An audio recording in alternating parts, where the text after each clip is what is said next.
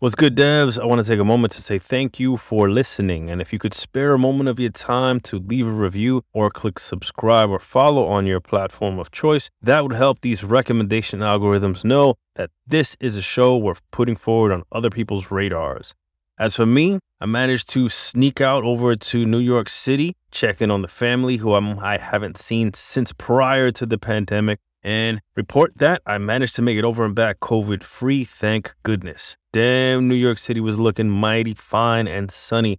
It's rare that I get over around this time of year. I'm usually in like too hot for comfort and high humidity summer or super cold winters for the holidays. While I was there, I was put onto the hilarity in the Johnny Depp and Amber Heard trial. Pure comedy, y'all. In more serious news, I've got to call out props to the countries who give their citizens freedom of choice. And kudos to employers out here like Amazon, who announced a new benefit that will pay for travel for non-life-threatening medical treatments, which include abortion. I personally was raised in a Catholic family and totally get the pro-life arguments, but seeing what it takes to carry and raise a kid in this world, I will tend to side with moms on having the ability to choose. Who saw that new Patterson Batman? I don't know, y'all. I love the source material, but did not enjoy the silver screen execution, unfortunately. With those current events out of the way, hit my music. On episode 32 of Out of Play Area, the Game Devs podcast, we sit down with Zach Mumbach and walk through his journey through this wild industry as he got started at EA in 2000 as a tester and worked his way up into production by 2005, working on The Simpsons, Godfather 2, Dante's Inferno, Dead Space 2 and 3, Army of Two: The Devil's Cartel, and Battlefield Hardline, on to where he did a brief stint at Crystal Dynamics, and now where he is today at The Wandering Band, where he's finally getting to flex his design talents on games like The Airborne Kingdom and whatever they're cooking up next. I learned about Zach solely from reading Press Reset by Jason Schreier. This was back when I was at EA, so I wanted to learn more and connect with him and learn about the history of the company and the teams I was currently working with. And I managed to reach out over Twitter, and he hit me back and he said he was down. This interview was recorded on February the 16th this year, 2022. Coming to you from Bainbridge Island in Washington, please welcome Zach Mumbach. Let's fall the fuck out. Bienvenido, bienvenue. Welcome to the Out of Play Area podcast, a show by video game devs for game devs, where the guests open up one-on-one about their journey, their experiences, their views, and their ideas. No ads, no bullshit. Join us as we venture far out of the play area with your host, seasoned game designer John Diaz. They got their can, the mountains turn blue, they got the cold liner, they got the wide mouth top. They went really hard on the gimmicks. I love that type of shit, to be fair, right? Anything that I could talk about or see in a commercial and experience it, even all the shit that Mountain Dew did back in the day. Like, yo, it's extra limey this time, or whatever gamer endorsements. Yeah, I can taste it. I can taste the Call of Duty in there. Tastes so good. Dude, I fucking love that. The Blue Mountain thing that lets you see how, oh yeah, this one's cold. I want that one. Yeah. The gimmicks. I'm a sucker for gimmicks. Yeah, why not? Till the day I die. How do I say your last name? Is it Mumbach? It's mum, like quiet, like be mum. Mumbach. Zach Mumbach. Yeah, the story of that name, it's like a German name, and it's supposedly somehow related to like Bach. The composer. Yes. And then the quiet Bach, right? And Bach, I think, is like stream or river or something. But anyway, not actually my birth last name. I picked this bad boy up, Mumbach. Wait, you changed your name? Yeah, I changed my last name when I was like 5. It was me and my mom, and then she got married to my dad, but not my like biological father. Yeah. But my dad, the guy that raised me, and his last name was Mumbach. And so when she married him, she took his last name. And then they waited, because I was like a baby. They waited until I was like in kindergarten or first grade or something. What do you want to do? I was like, yeah, I'll roll with the last name. Sure. Okay, you got to pick your own adventure. I have 2 brothers, and they were going to have the last name. My mom had the last name. So it's like, they left it up to me, pretty young age to decide something like that. But I was like, yeah, dude, we'll roll with that. Whatever. Doesn't matter. And not often in life you get to pick your last name. Giving you ownership at that young age must have created a bug in you. Yeah, it was funny because it's not like, so you know the what is Gamescom? Yes, the So one in Gamescom is Cologne. in Cologne. And so when I go to Gamescom, Cologne, they're always like Mumbach, but they say it like all German, Mumbach. Well, Bach. I don't speak any German. As a matter of fact, I'm no German. I'm 0% German, right? I'm not, his side of the family is German, right? Yeah. And they're always like, oh, you got, like, there's some graveyard full of like ancient Mumbachs over there. There's a town called Mumbach, all this shit. I'm just like, I don't know about any of that. So not in your blood. Nah, but it's my last name. I like it. Your last name. You chose to inherit some of it, Yeah. some of the lore. Yeah, I'll take that. Some of the lore. Yeah, I mean, you're already kind of choosing your own destiny, playing RPGs at a young age, Yeah. right? Select your name. Back in the day, we were limited to what, 4 characters or something like that. So, You know what's funny is they changed my middle name also at the same time. oh damn, I don't know why. So my old middle name and my old last name, which I won't say what they are because that's my alias. your gamer tag? No, my gamer tag's Zaculon, but like if I'm in an RPG, if I need, or like specifically I like sports games, so if I make like a character in a sports game like UFC or Madden or NHL or something, I'll use that name. Okay. Or if like I ever need to like go on the run, I'll use that name. Okay. We'll keep that off the record. Yeah, we'll keep it off the record. Yeah. Hey man, I got to take a moment to cheers. Yeah, cheers. Welcome to the show. I think you inspired me. I went and grabbed a Rainier. I haven't drank a Rainier in quite a while. Yeah, I'm drinking Coors Light, so we're going with the cheap, watered down beer today. Just to let the listeners know what to expect. How the show's going. Yes, sir. And that's good. Quenches the thirst. It's refreshing. It's like water with bubbles. Yeah. It's almost like those fancy seltzer water. What are they called, man? The spiked water? White Claw. Yeah, White Claw is a popular one. Yeah. Oh, this is White Claw before yeah, exactly, man. I was there before, man. I had to go all the way back to like the 70s or whenever they started coming out with this. Just coming back in a new name. I found that Rainier, right? You pick it up, and I found that it's not even made in Washington anymore. Ooh. That's what the internet told me. I gotta fact check myself on that, but saw that I was like, man, it's a major accusation. You want to make sure before you throw that out there. For people that don't know, I came across you from reading a book that Jason Schreier wrote, Press Reset, and I'm reading that over the break. And I get to the chapter that talks about, I guess it was Star Wars 1313 or no, it was called Ragtag, and it didn't have like a release name yet. That's just kind of what we were calling it internally. And that's the one with Amy Hennig at the helm.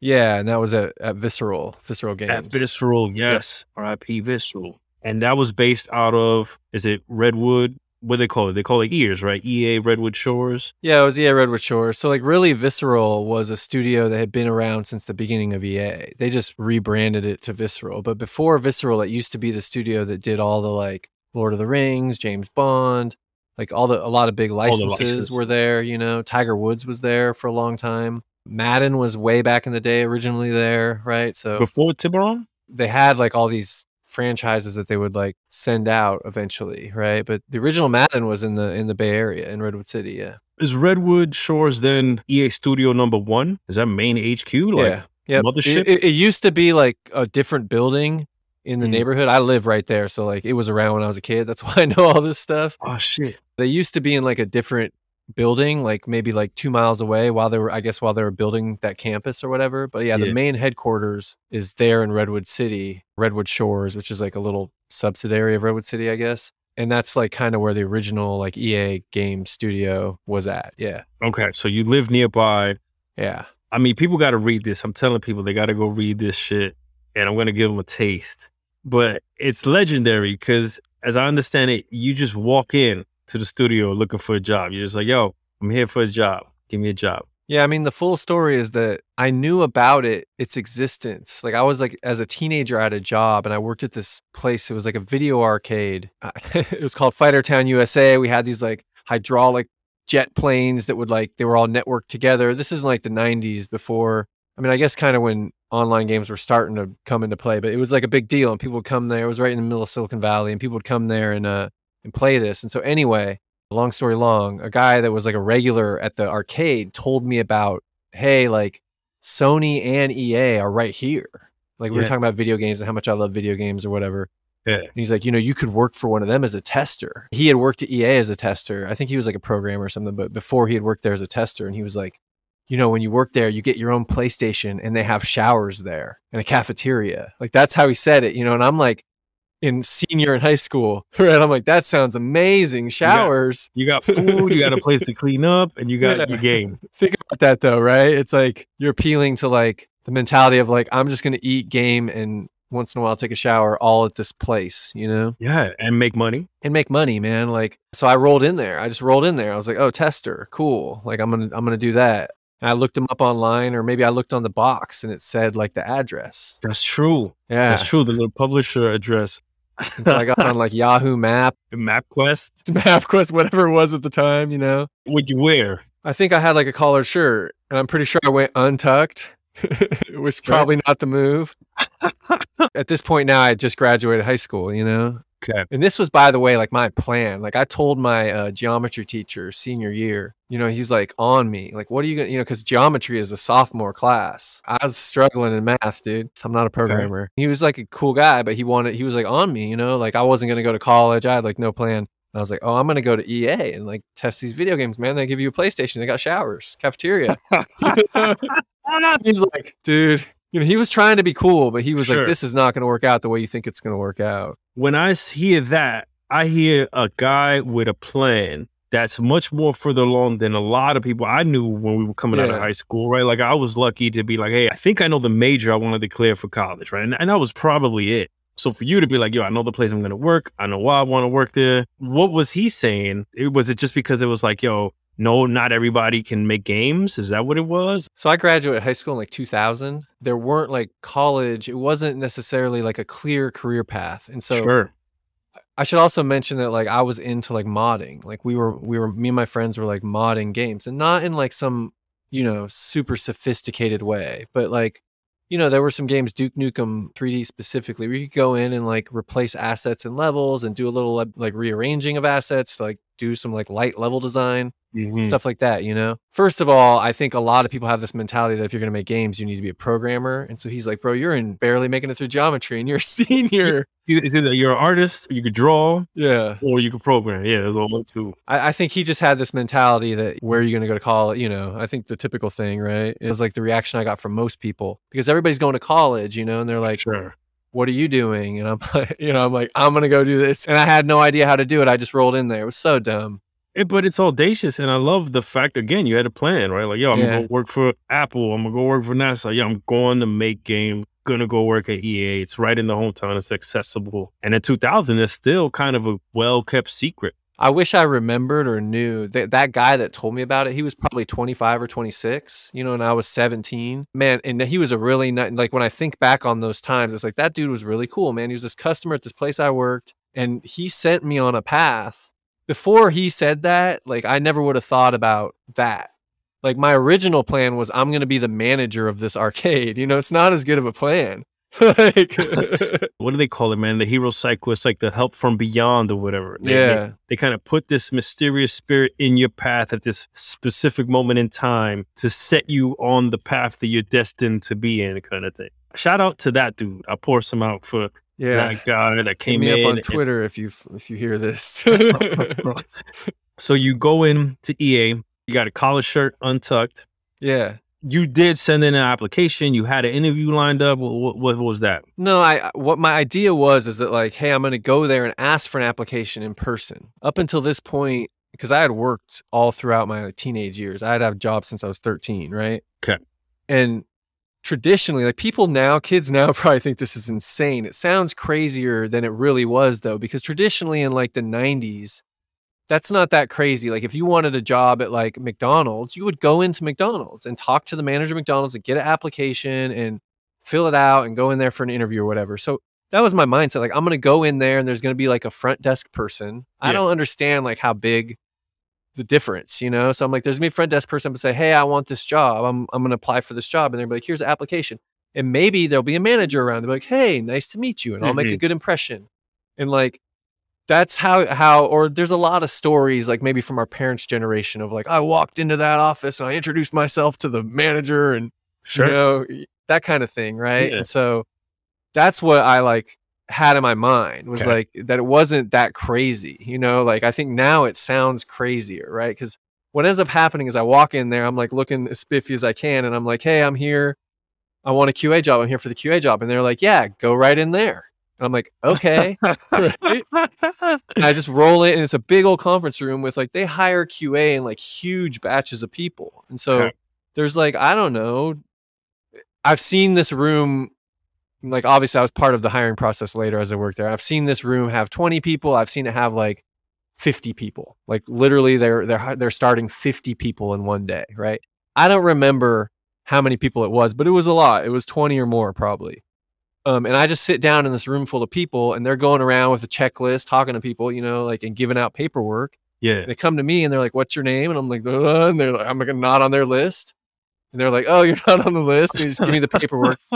It's not, you know, the point is like there's an interview before you get to this part that like I just circumvented because I just rolled in there. You didn't apply. Yeah. I didn't apply. I didn't know. Right. So let me step back then. So this is a group of people that probably already been vetted. They went through the phone screen. Yes. They applied. They came in and had an interview and did like a little test and everything. Okay. So then it's like, hey, Monday, you know, May 15th, come in at this time, and we're gonna, you know, you're gonna go through your onboarding. Yes. And so you, as like the kismet and stars align, came in with an initial onboarding team. So the security guard sees you, or the receptionist sees you, like, oh yeah, you must be part of this onboarding day one starting class. Go right in there. They're not checking names. They're like, another one of you, go in there, right? And then what happens with the onboarding is like you're filling out paperwork. By the way, when I'm 18, like you don't understand any of this. You think everything's so official and like it's a corporation and like everything's on security camera and some guy's behind the curtain watching it all. And like, if they're telling you to do this, go here, sit here, you got people checking you over. It's like, all right, this is the process, right? So like 2 hours later, I have a badge with my picture on it. And I'm 18, man, and it's 2000. And so like, maybe now that's normal, like having a badge with your picture on it that scans these doors. So you got access to everything. At the time, man, that was like some Star Trek crazy shit. Like I have this badge with my picture on it, and I scan it on the door, and it unlocks all these doors, and I can like walk around this place. Bro, tell me you came home with that thing, and like everybody was just like high-fiving you and hugging you. And be like, yeah, you official. For sure. And honestly, like later, like maybe 2 months later, I flowed like at least 8 or 9 other people in there, you know, like, the put on, right? Because it was QA. What it ended up being was QA. And like the way it works is they hire a bunch of people on temporary contracts, and there's like a training period. And if you don't cut it after the training period of like a month or whatever, they just let you go anyway. Okay. So like, you know, that they're vetting out, but I still had to like prove myself. I got on a team, I wrote up a bunch of bugs, you know, like I did a good job, right? But I did get a lot of people there that didn't make it, had no business in there. There you go. That says something about you, right? Like it's not just anybody can walk off the street, and they can walk in and maybe survive one day, but you know, to hold on, you got to be busting your ass. You got to be actually doing the job and keep that analytical eye and good writing practices or writing acumen. Mm-hmm. What did you learn on the job versus like, what did you just already have? Well, I ended up doing QA for 5 years. I didn't really know much about making video games other than like how to swap out art files, right? I figured out like, from your modding. Yeah, modding, like really basic. Like I would say like really junior level design task type stuff, you know, like go place this object here, you know, like that kind of thing. So over the time I was in QA, which was 5 years, I learned everything about how to make a video game. Like everything. Yeah, for sure. Because you can see at EA, like it's great. Like the QA teams, at least where I was at, which was the headquarters, is like the QA teams are really integrated with the development teams. And so if you end up working with a development team, they're cool people. What ship games did you QA for? The first one ever was James Bond, The World Is Not Enough, which was on the PlayStation 1, and it also came out on the Nintendo 64. I mostly worked on the PlayStation 1 version. That was probably the one after GoldenEye, right? Like GoldenEye was because it was like, I think I remember was like, anything James Bond after GoldenEye I want to play, and then playing it and be like, oh, it's different. Yep. After that, I did a Knockout Kings game. I did a couple Sims expansion packs. I did a Shogun Total War. I did Majestic, which was an all online EA.com game. What? Yeah, it's a really weird like augmented reality. It's funny if you look back at it now, it might do okay in this current time, but it wasn't. It was a weird one. I did a whole bunch of Sim stuff, so I did like all the Sims handheld games, like the Sims Busting Out, the Sims 2, Sims in the City, right? So I worked at Maxis for a while. I did Battlefield 2. I was an assistant lead on Battlefield 2 in QA. Man, there are a few more. You know, I did it for 5 years, so there's probably a few more. But those Dude, are that's probably a the lot, big ones. man. Yeah, That's a lot. Like, I know a few people that might have one ship game in 5 years. You know what I'm saying? That's I mean, huge. there's the advantage of it is that you see in QA, you're on it for the last 6 months. And so what would happen for me is like I'd ship 2 games a year, you know, where it's like I'm on a game for 6 months. Because at the time, EA was just shipping out so many games. This is back when you could make a AAA game with like 20 people. That's right, man. Yeah, you're talking about like For like 20 million or 2000s. 18 million or 10 million, you know, AAA games, right? This is And like Xbox One, PS, yes. PS2. Not Xbox One, the original Xbox. PS2 sorry. just came out. It was brand new. It was the new hotness. By the way, fuck the damn Xbox naming conventions, right? 'Cause They're terrible. when I mean to say the original Xbox and I say Xbox One, that's incorrect. They're terrible. Because it's actually like the third Xbox. Yeah. All right. Thanks for correcting me. Yeah. OG Xbox with the Duke controller Right. and PS2 games. You're shipping them by 2 a year, learning how games are made. I love it, like, because I have to tip my hat to you, Zach, because I feel like you were paying attention. You're in there taking notes, learning, talking to people, developing that blueprint to then you move into lead and management. How does that change it up for you? Well, yeah, I'd always wanted to be a designer. So I did have in my mind, once I was in there, like I had this idea of like, I need to actually figure out what a designer does because I know it's not what I think it is, right? Like Okay. it's something similar to what I think it is, but you know what I mean? It's like a designer designs a game. Okay, cool. But what does that mean like day to day, hour to hour, minute to minute in someone, right? Like what is the actual job? Did you get to connect with developers like in your day to day? Okay. Yeah, for sure. Cause like, you know, there just ends up being like interactions for whatever, you know, you're writing up bugs, they need to see it, you know, it's like, I would like specialize in like hard to find, like real specific bugs, you know, where you need to come down and look at this. You know what I mean? Get that FaceTime. Yeah. I want to see your face. You got to see this happen on my screen. I can't even write it down. I can't even describe it. Yeah. And what I found out while I was working is like, honestly, that like maybe like I was more suited for production, which at EA, production is really more design adjacent than in a lot of other companies because EA has this role called a development director, right? So at every other, I shouldn't say every other because I've not worked at that many companies, but from my understanding, producer at most companies is like the person that does the budgeting and the scheduling and the managing of the people and also runs the meetings and takes notes and makes sure that all those notes get communicated out to everybody and all that. I agree. Yeah, they don't have a hand in the creative. Right. Whereas at EA and a few other places, producers are heavily involved in the creative. The producers are less involved in the schedule. Yeah. There's these development directors that do the schedule and some of the more like management type stuff. And the producers more focused, they're still in the meetings and they're still the ones taking notes and making sure all the work gets done and coordinating a lot. But they're also like, they're design adjacent. They're very, you know, like connected with design. And the idea is supposed to be that the producer is the one like in charge of quality, like, hey, this is good. And so if you're the designer working on something, I'm the producer working on it. My job is supposed to be to support you and to make sure you have the things you have. And if your design isn't up to snuff, to kind of like push you to like, hey man, this part needs work or whatever. And that's a tricky job. Do you have like veto power to straight up cut content as a producer? A lot of times, yeah, that's production is making that decision. You try to make it with the rest of the team. My feeling on like a good producer is that a good producer is an advocate for the people around them. They're really like an enhancer for everybody else. It's not my design, it's your design, but I'm helping you get your design made, right? Thanks for saying that, man. It makes me feel good, right? We feel like, yeah, an ally as opposed to like an antagonist kind of thing. You actually, the first game you got to work as a producer on was The Simpsons. Yeah, that's right. I was a QA lead at Maxis. And what had happened was Maxis used to be its own studio, and EA like shut down the building and moved all of them to headquarters. It's like a smart business move. Why are we paying rent in this other building? Let's just have you here at the headquarters. The facilities are great. Totally. But it was like awkward for us. Like I worked at the Maxis studio.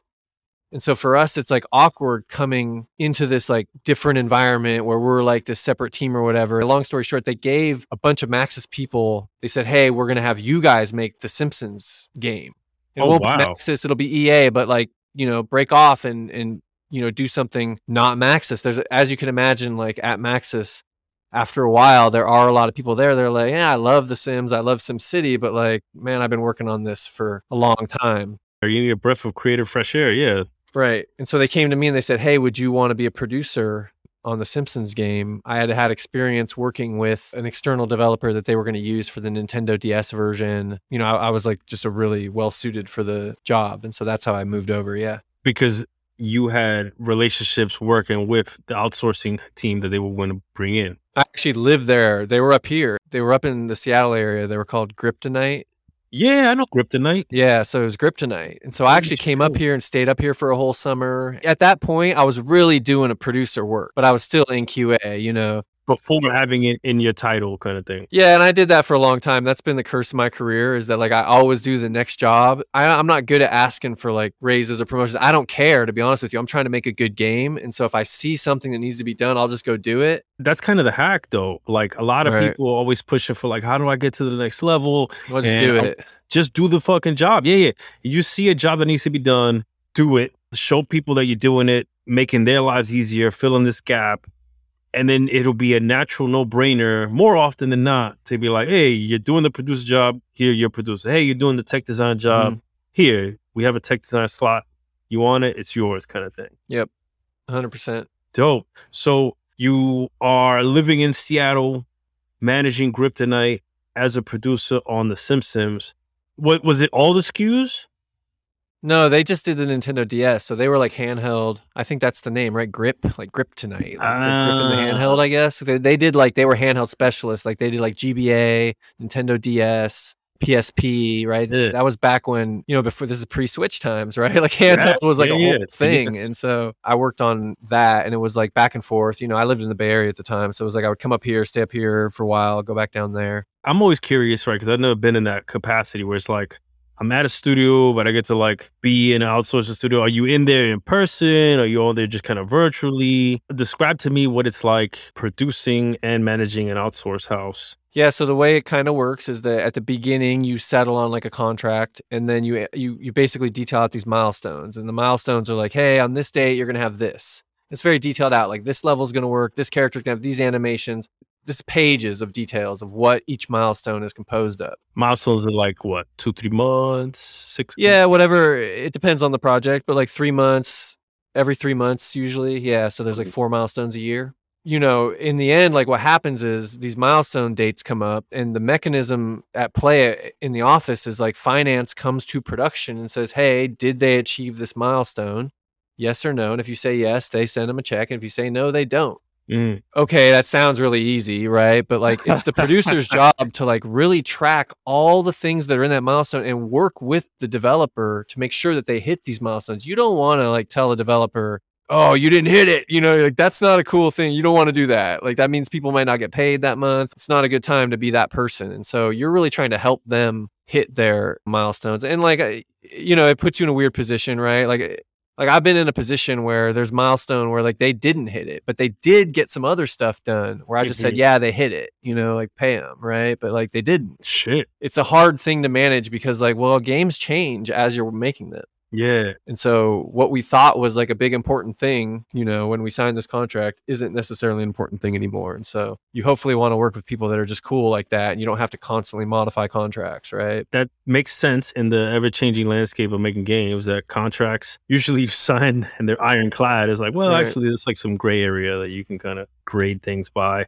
As you were working with Kryptonite getting Simpsons done, what do you do with, 'cause essentially you're like an outsider working with the team, right? But then you Yeah. also kind of control their money. What advice do you have for people trying to build that relationship and strengthen it, right? Yeah, I mean, that's why I would go in person, and like I think that the main thing is having the focus on like, hey, we are trying to accomplish a goal together. This isn't Mhm. adversarial in any way, right? So I Mhm. think that's just too easy to get into like something doesn't go right. It's so and so's an idiot or what, it's just Yeah. easy to Easy like to point fingers. and for sure, like the other thing about like dealing with that is like you're gonna deal with like different cultures depending on where the studio is Yeah. or who's working there or whatever, right? There's all sorts of different personalities and cultures and all these things you're gonna deal with.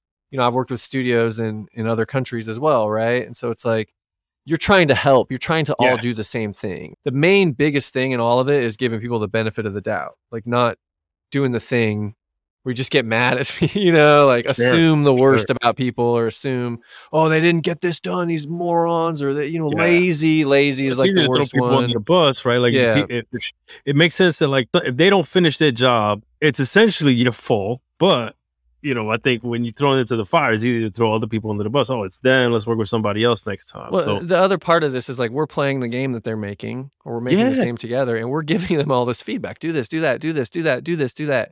And so there's a valid argument to be made of like, hey, we're doing all this and that instead of these things. And so you're the reason we're behind. But you're true. saying like, hey, no, those things you had to do. Otherwise, this game isn't going to be good. Mhm.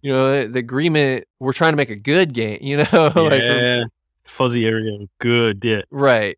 That's tricky because for some people it is just work. And specifically when you hire an external developer, they might not be as passionate about what you're doing as you are. They're just trying to get the work done. It's, 9 to 5, Monday to Friday, like just get it done. And that Say, gets tricky, one of the projects you're most proud of is Dante's Inferno. Yeah. I have that game prominently featured at the top of my queue to be like, yo, one day I'm gonna get on this. I have my EA Yeah. Play account. It's like There you the go. first one on the list to fire up and play. Because on paper, the setting is fantastic. The game style, right, which is I think it's meant to be like a God of War Yeah. style game, is like, oh yeah, give me more of that. Hell yeah. Tell me about how it was getting that thing off the ground, getting that thing out the door. And when I say that, that's like one of the more proud ones. I do like the game, but it's also like the circumstance. It's like I know what went into making it and the circumstances around making it. And so sometimes, like I think that game has a Metacritic of like 70 something. Yeah, right? pretty Like, hey, pretty it's good. average. It's Yeah. not great, but it's good. Like I would agree with that. It's not doing anything crazy innovative or over the top. It's not the game of the year, but it's a good game. Like it's It worth looks playing. solid. It looks Yeah, solid. it's a solid game. Played the way you wanted it to play. Right. And so I think that like just the challenges in making that were what was cool about working on that. We made that in like 2 years. We made that game really quickly. That That's game runs at nuts. 60 frames a second the whole time. That's nuts. Ground up, fresh IP, probably new team. Yeah. 2 years. No way. It was a lot of people from the Simpsons game, actually. Like That's a it was kind of completely different game. Yeah. Well, because it is like 3D platforming. You know what I mean? It's like, Yeah. okay, what were we doing in the Simpsons game? It was 3D platforming. Totally. Yeah, Yeah, it's the cel-shaded, shades are the like- same. But Right. the combat, right? The combat's The combat's very different, and I, they just had like really good combat design and really good engineers at that time. That studio, like the engineering horsepower at that studio was pretty Oh. amazing. Like we were on our own tech, that was our engine, and we had like some heavy hitters. Yeah, you blow my mind to think the Simpsons 3D platformer is under the hood. It's very similar to There's what definitely stuff in there, yeah, Dante's for sure. Inferno. And I there's love it. probably stuff from like Godfather in there, because that Mm. was another thing that studio did, and we were really good at like that engine. Man, that was one of the things when everybody went to Frostbite, and I like Frostbite, and I understand like as a company why you would want all your teams on one engine, all that like. Shared tech. But man, I miss working on that engine we had. Did it have a name? I guess we called the tools like Neo, but no, we didn't. It didn't really because we weren't trying to like sell it. Or Branding anything. It was wasn't just- a big thing. Yeah, it was just hey, this is our this is- engine that we used. Yeah. Speaking of making the jump to Frostbite, your first time on a Frostbite project. Our first Frostbite project was, I guess Battlefield? it was Battlefield Hardline. I had gone to Montreal for a year to help them ship Army of Two, and that was on Frostbite. So that was actually my first experience with it. Wait, Devil's Cartel? Yep. I think I know a bunch of people in Montreal that worked on their game. Were you out in Montreal on Yeah, the I went floor? there for a year. Yeah. Was there like a Reed Schneider or like a Alex Hutchinson or They like had left already. They worked on the second one. this is the third one? This is the third one. Yeah. Oh, okay. The second one is what, the 40th day? Yeah. The third one's Yep. Devil's Cartel. Oh Yep. shit. Okay. So they had like, and look, I don't know all the details, but like that was their game, their franchise. When you say there, we talking about? The guys you just mentioned. Okay. My understanding, right? Yeah. Like that Reed specifically was on it from the first one. If I'm wrong about that, I apologize, but that's my understanding. Mm. Something had happened there where like they left. They all like all that leadership left. And so they went through like a bunch of EPs. By the time I got there, they were on like their fourth EP. You know how what that must be like is like, oh, you don't have your like tone setter. It was kind of like an emergency. Hey, this game needs to ship. And the team has just been having all this turmoil and there's not really like a lot of like leadership installed there. And so for me, it was like a chance to go there and be in a much more elevated leadership position than I was at Visceral. In that, like, I went in, you know, I hate to say like, cause I don't see myself as like a boss or like power, authority. It's not that. It's just like, I went in there and like had a lot of influence on the way that we were going to ship that game. I was sent in there to like close that game out. You were a closer. That's a thing, Yeah. right? There's people in this industry that are known as closers and are sent to get a game out the damn door. Right. And so that was my role on Army, is to go be the closer. And like, is there discussions ahead of time to be like, hey, projects in, I don't even know the word, right? I wouldn't say turmoil, right? But it's just kind of like doesn't have direction or it's kind of spinning, right? Like, hey, we need you to go help get this thing on a trajectory to finishing. What conversations are happening at HQ to kind of set that up? For sure, we knew that there were some problems. And then because we're at headquarters, there's like big meetings that happen where there's like executive reviews and stuff. And because we're the studio there, a lot of the teams that come through, and they meet us, you know, like, and maybe sometimes they need some help with something. And so they had like a senior producer had come in for like one of these meetings and like, let's just say it wasn't impressive, man. Like to the point where like I started like running my mouth a little bit, and me and my buddy, like not to him, but like, sure.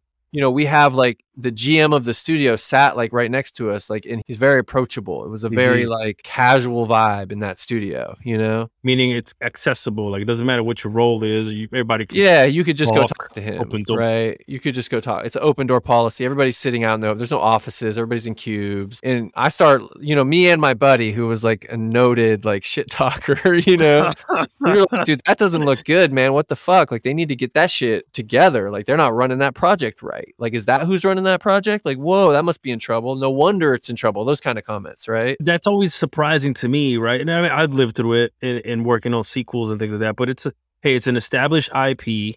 You've already done 2 of them. You know, kind of the core pillars. Why is it so off the mark? Right. Exactly.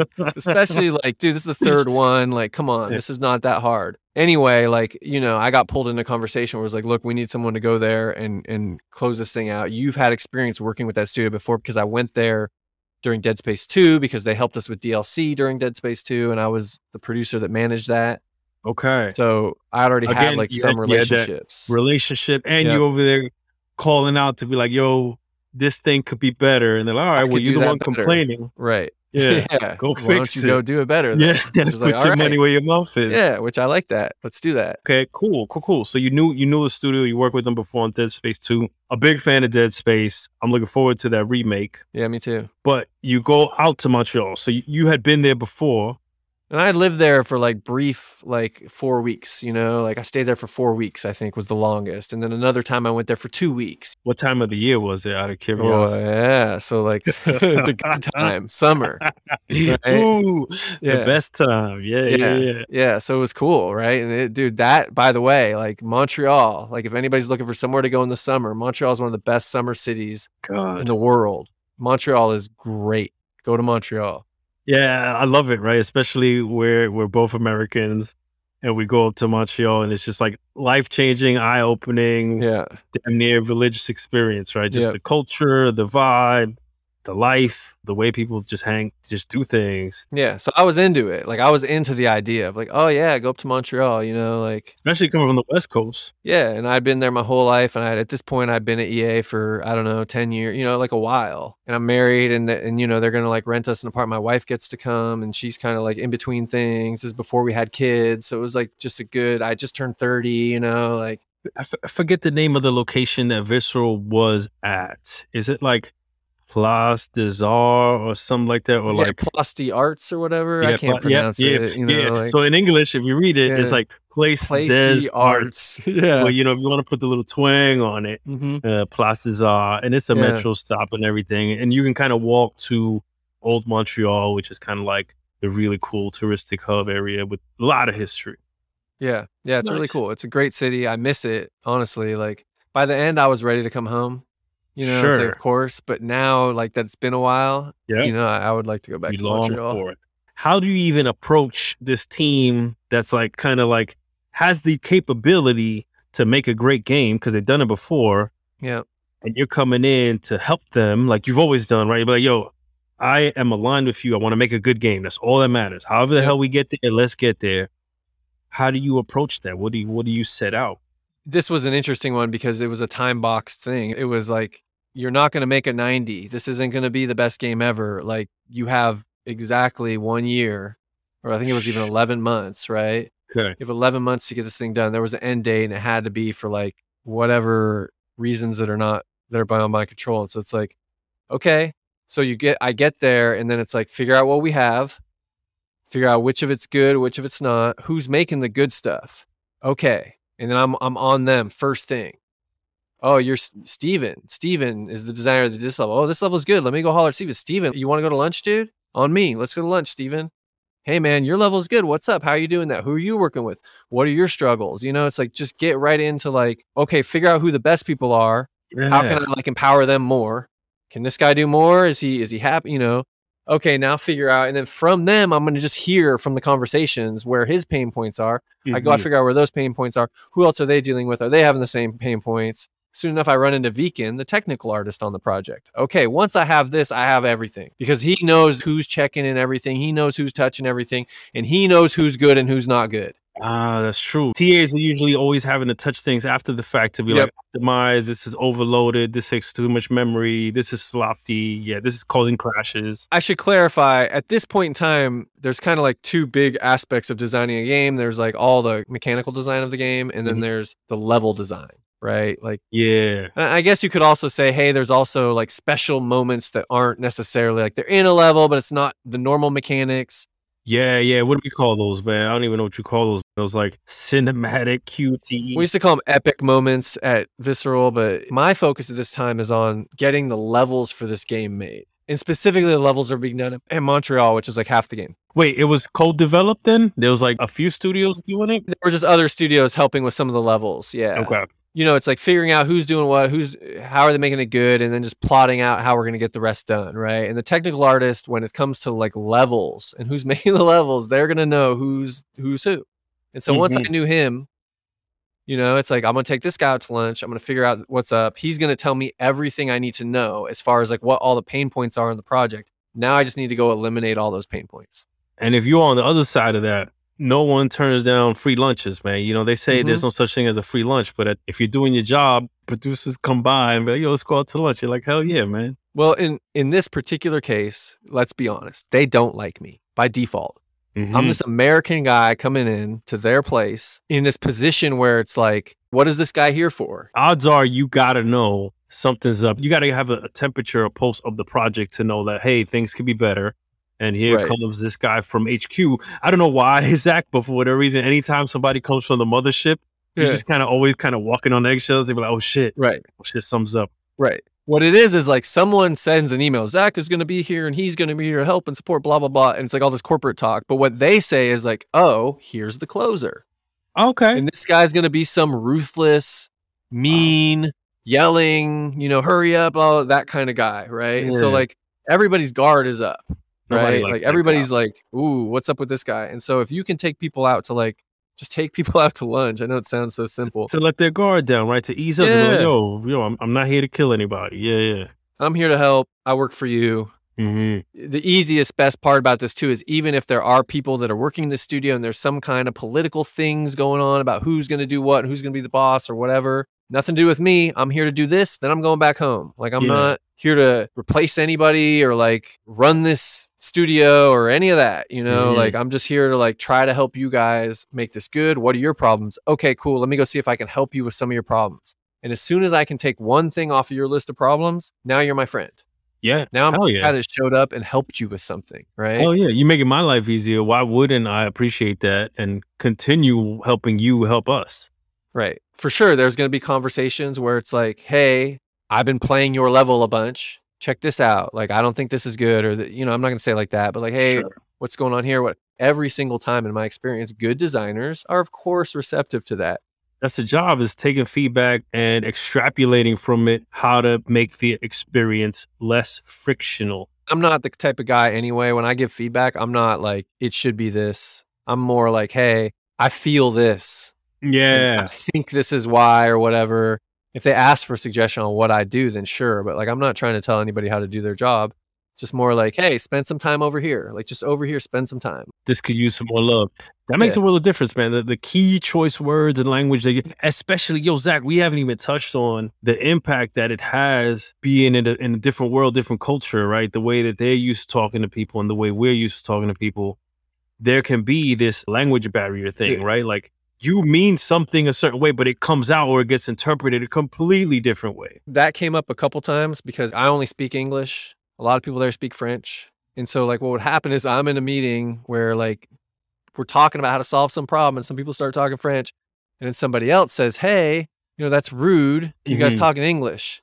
So my thing with that was like, if you need to talk in French, do that, because like maybe you can express something that's your thing, like solve the problem however you want. What's the rudeness of it? Is that like, oh, they're talking in a language so they could be talking about me? I don't care. Well, you're just not included. They're excluding you, right? Like in this day and age of like inclusion and everybody has an equal seat at the table. And I get that, but I just made it really clear, like, hey, if you need to talk in French, that's cool with me. I'm not trying to like put that on anybody. Cool, you know? cool. Shout out to the person that stood up for you, though. No, for sure. Just to set that precedent to be like, yo, keep in mind, keep dude included. He's here to help solve the problem, and he doesn't speak the language. It's an interesting like thing in Montreal, the whole language thing, and like some people are really serious about it, and you know they kind of get upset. I picked up a few things, right? You can't not pick up a few things if you live there long enough, and I love it, right? I'm with you on like, yo, man, express yourself however the heck it is most efficient to you,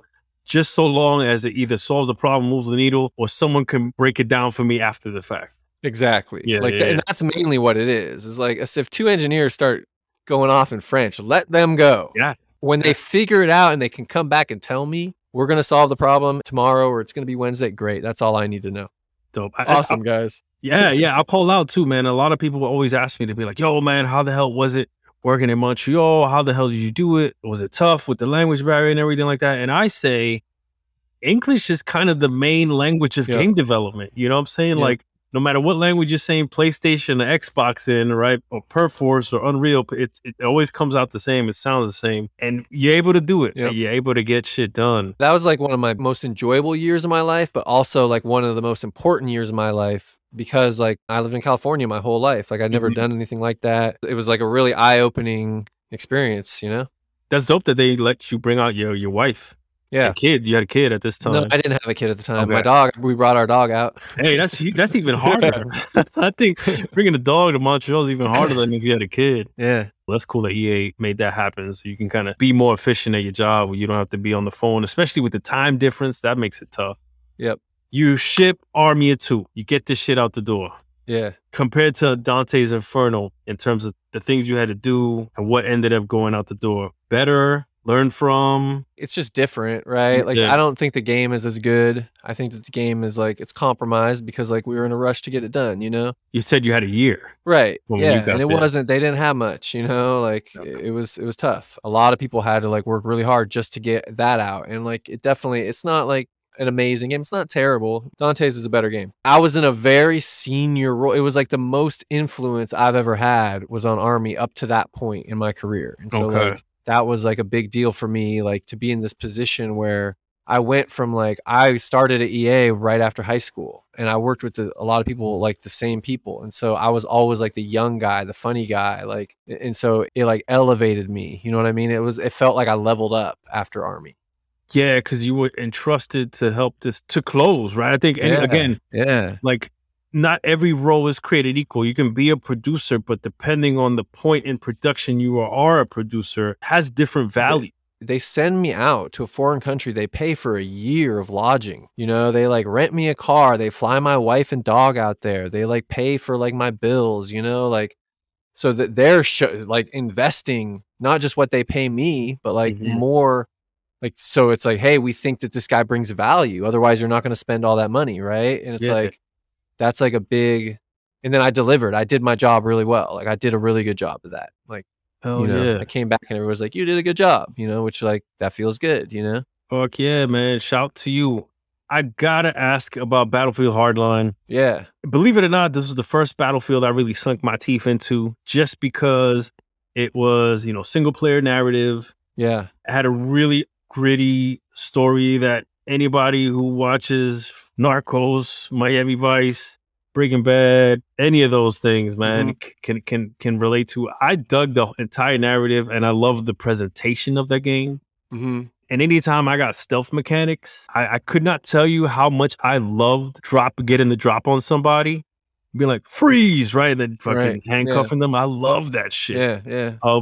Tell to me about that game. And I'm geeking out right now, right? Like, how was it working with, was that a pure Visceral production? Were you working in tandem with DICE?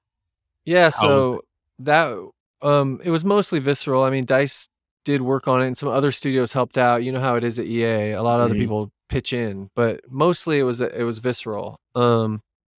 So I came back and I was basically the main producer on the multiplayer. So like, I didn't really have any involvement in the single player, although I agree. And I knew that that's what we were going to focus on mostly, was nailing that single player experience. Cause up until then, like the single player experiences for Battlefield were like bad. Like, well, you bought that game for the multiplayer. You bought that game for the multiplayer, and they just weren't, they hadn't put, and we were known, Visceral is known for like making like, Dead Space, like campaign games, and so, that was like this is like another level up, because for a lot, like I got left alone, and I don't mean, obviously a lot of people worked on multiplayer, but like from a production standpoint, like management was so focused on the campaign. Oh, wow. Like, we really got to we had a pretty young crew working on the multiplayer, and we just got to go, like, well, that's the best. Yeah, isn't that the best? Yeah, it was like, really, no really eyes fun. on you, no attention. You can kind of run off and make something awesome. It's just that like there's only so much time in the day, and that they're reviewing, like, they just had so much focus on the single player. And when you're reviewing single player, and like, you'll do these dailies where you're playing a level and like walking through every little bit, and hey, taking notes and fix this and fix that. And we're like doing daily play tests where people fill out a form, but it's like, great, it's just data for us. We just keep making. Yeah. And so we had like a big E3 demo, right, where they announced the game, and it was like, and the demo is live right now. It was like a surprise drop.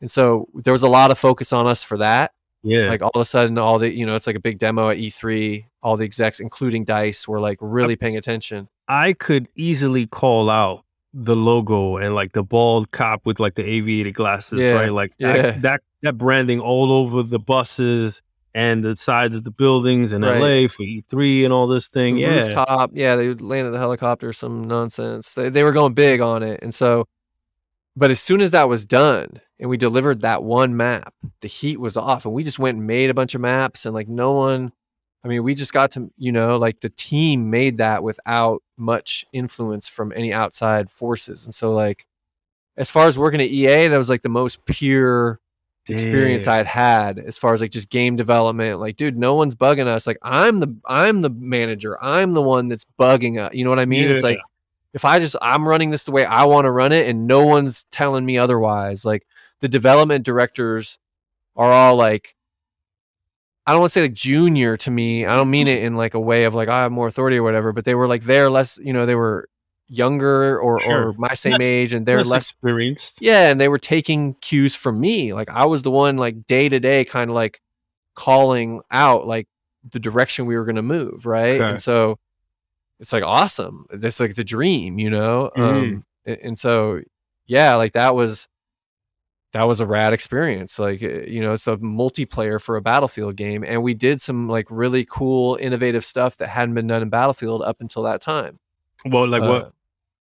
I just think like, so specifically like how fast our vehicles were, right? So we brought an element of speed to that game that hadn't been there. I think obviously taking it out of like the military context period. Yeah. It's like the only Battlefield that's done that. And you could say what you want about that. And maybe that wasn't a good idea. I don't know. But like, getting to do it was cool. You know what I mean? Like trying to figure out how we're going to adapt this formula for like not a war zone is a fun and interesting challenge. And then I just think like some of the stuff, it's like small little stuff, little features like being able to take ammo off of the guy that carries ammo without him putting the pack down, or the way we outline the conquest zones on the mini map, right? Like just a bunch of little stuff. And then I know that we really pushed forward the overall net code for the Battlefield as a franchise. Sick. Hell yeah, man. You had your stamp on that franchise and moved it forward. Because, the last one, 2048, definitely is a better experience because of some of that work, right? Like nudging that for stuff sure. forward. Like, yes, like there's work that went into that game that then was reflected in future games. And my favorite thing, honestly, is when it's not. And then I'm getting tagged on Twitter by people who are like, why don't you have this thing for hardline? Because they know I'm like the hardline. I'll defend hardline, man. I'm an advocate for Battlefield hardline. Right. So I get tagged in a lot of like hardline conversation. I love it. Yeah. After Battlefield Hardline, most of the people went to Ragtag, but a small group of us stayed on and started like prototyping things. I just pitched Skate. So like I ended up talking to a finance guy and he was like really into it. Yeah, let me ask you, what's it like in between projects at EA? Is there a mechanism that you can kind of run ideas up the temp pole to be like, hey, what if we build this? Or what if we build a sequel to this? Or what happened to this franchise? Yeah, sometimes not, right? So prior, like my experience had been like not necessarily. Like for instance, when I got done with Army of Two, I came back. I arrived back home and like we're doing Battlefield Hardline. This is your role on Battlefield Hardline, right? There's no like downtime. It's like you're going right into this, right? And so, and maybe that's just like my perspective, as I worked my way up the ladder. It wasn't until after Hardline that I had the opportunity to like pitch, like, hey, you're not assigned to anything. Like come up with some ideas. Let's talk. Like that kind of thing had never happened for me. They gave you the kind of what do you call it, man? Like green grass pastures to be like, what do you want to do? Yeah. And that I'd never been in that position before. And so that at that time, me and some other people put together. You earned it. You earned it. For sure. Yeah. I'd been there a long time and I'd worked really hard at EA. I worked really hard there. So this is like what, like 13, 14 years in? No, I mean, I was only on Ragtag for like the last year and I was there for 17 years. So this is like 16 years at this point. Damn, it's right? 16 years of paying your dues from the ground up. Finally, you got a chance to be like, yo, what do you want to do? What do you want to work on? To be clear, like if I had some idea and really pushed it before then, I probably could have got someone to listen. But I had never had them come to me and say, hey, why don't you just spend some time, working on an idea? So what'd you do with it? Well, we pitched basically a sequel, not necessarily a sequel to Hardline. I don't know if you call it a spin-off or whatever. We basically came up with like another first-person shooter multiplayer game that we could do. And at the same time, I worked with a guy in finance on like a Skate, basically just pitching like, hey, why Skate was... Because I didn't think... My thing was never that I wanted to make Skate. Like, it's not from my studio. It's just my favorite game of all time. So I literally asked him, hey, I befriended this guy who was like pretty high up in EA finance. And I was like, hey, like, how come we never made another Skate? Like, what's up with that? And he's like, yeah, what's interesting is like the numbers on Skate 3, we should make another Skate. Like, what do you think? Like, you should pitch it or whatever. And so he and I like put together like some numbers presentations.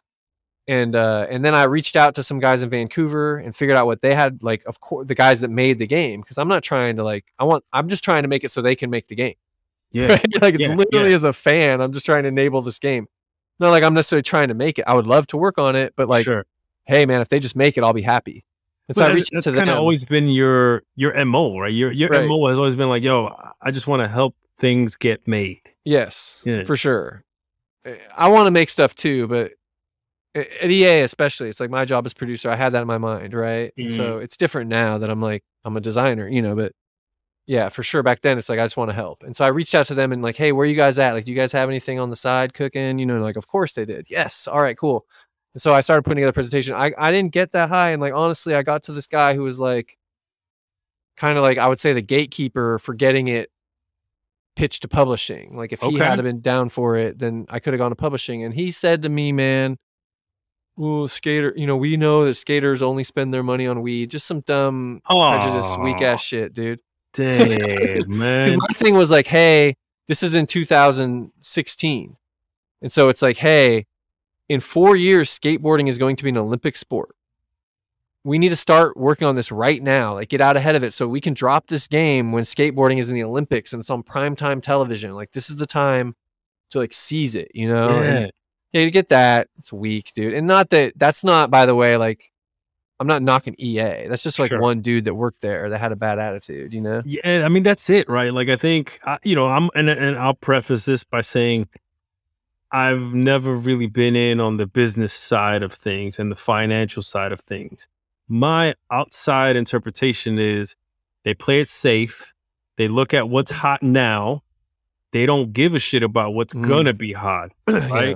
So that's the problem, right? As developers, as creators, we're looking ahead. We're like, yo, where are people gonna be down the line, right? We're and that's that. That's all I'm gonna say about that. Like you were where you should have been.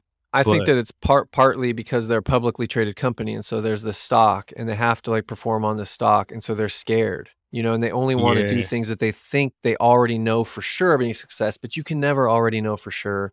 So it's a little bit foolish. I think that ultimately what happens, and this has been the history of EA, is like someone else innovates in a space, and then EA comes in after and does something in that space, right? Yes. And so like, oh, like Call of Duty's going off. We need to get one of those. Let's go buy, DICE and we'll push Battlefield, and that'll be our competitor to that, right? Yeah, and they did a bunch of mobile acquisitions last year. I mean, hey, look at where we are today, right? They spin off a studio in Vancouver called Full Circle, and Skate's coming. No, for sure. But like, look at like their like price modeling, right? Like like premium, right? This idea that you're going to buy a game and you're going to subscribe to premium, which everybody did, but EA was the last one to leave it. Like they have to cling to, because it's like, we know this is going to make X dollars and like our shareholders.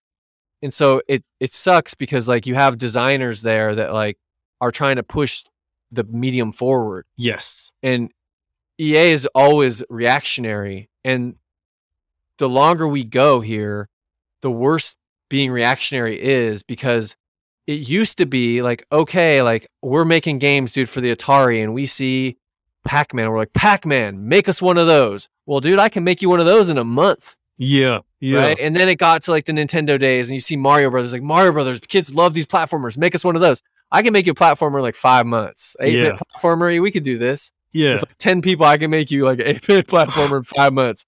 And then it became like, you know what I'm saying? And so the games are getting more complicated. Dude, it takes years to make a game now. So when they see like, oh, Battle Royale is popping off, that's what's going on, And then they go, let's wait on it. And they go, okay, it's been going for 2 years. Battle Royale's legit. Let's make a Battle Royale. And then it's like, man, you're so far behind already, Dude, shout out to Apex Legends. I don't know anything about how that game was put together, but all I know is when it launched and it just shocked the world, I gripped into it. I was like, oh shit. Loving this. And then, I know something about it. Apex Legends, EA didn't know they were making that. What the hell do you mean they didn't know they were making that? Wait. Are you saying that it was like Titanfall 3 or something like that? Yeah, it was just they made it at Respawn kind of on the down low. It wasn't like an official project on the books with a budget and all that. That's why there was like, no marketing. Yeah, they just showed up and they were like, hey, we have this. I'm really sure about this. I can't reveal my source, but like they showed up and were like, because Vince knew they wouldn't, or maybe they had said no already. It was like, no, we don't want to do that. And so they just did it. And they were like, hey, we got this and it's ready to go right now. God. It's like, okay. Otherwise, EA still wouldn't be in the battle royale space. They'd be like developing one right now, you know? Yeah, failing and trying. Man, that's crazy. I mean, there's a, epic story tale of doing something in the shadows against all odds with a skeleton crew because it's the right thing. But never in a million years would I tell you that would happen at a big, massively publicly traded company, right? Like, so shout out to Vince, which I think they've just been bought. They got nothing to lose. They're probably not stoked on being bought anyway. You want to lay me off? Cool. I already got my money. I don't know how it all works. I'm speculating. Sure. Like even the thing I said, that is speculation. I'm really sure about it, but it's speculation. I don't know this is a fact. I don't work at EA. Like I don't have some insider. Me neither. And and I think Vince now is heading up everything. Like good. They should make him CEO. How about make him CEO? We can get these marketing guys out of there. Let's go. Let's have some game developers run there. How about the biggest game developer? Because they are again.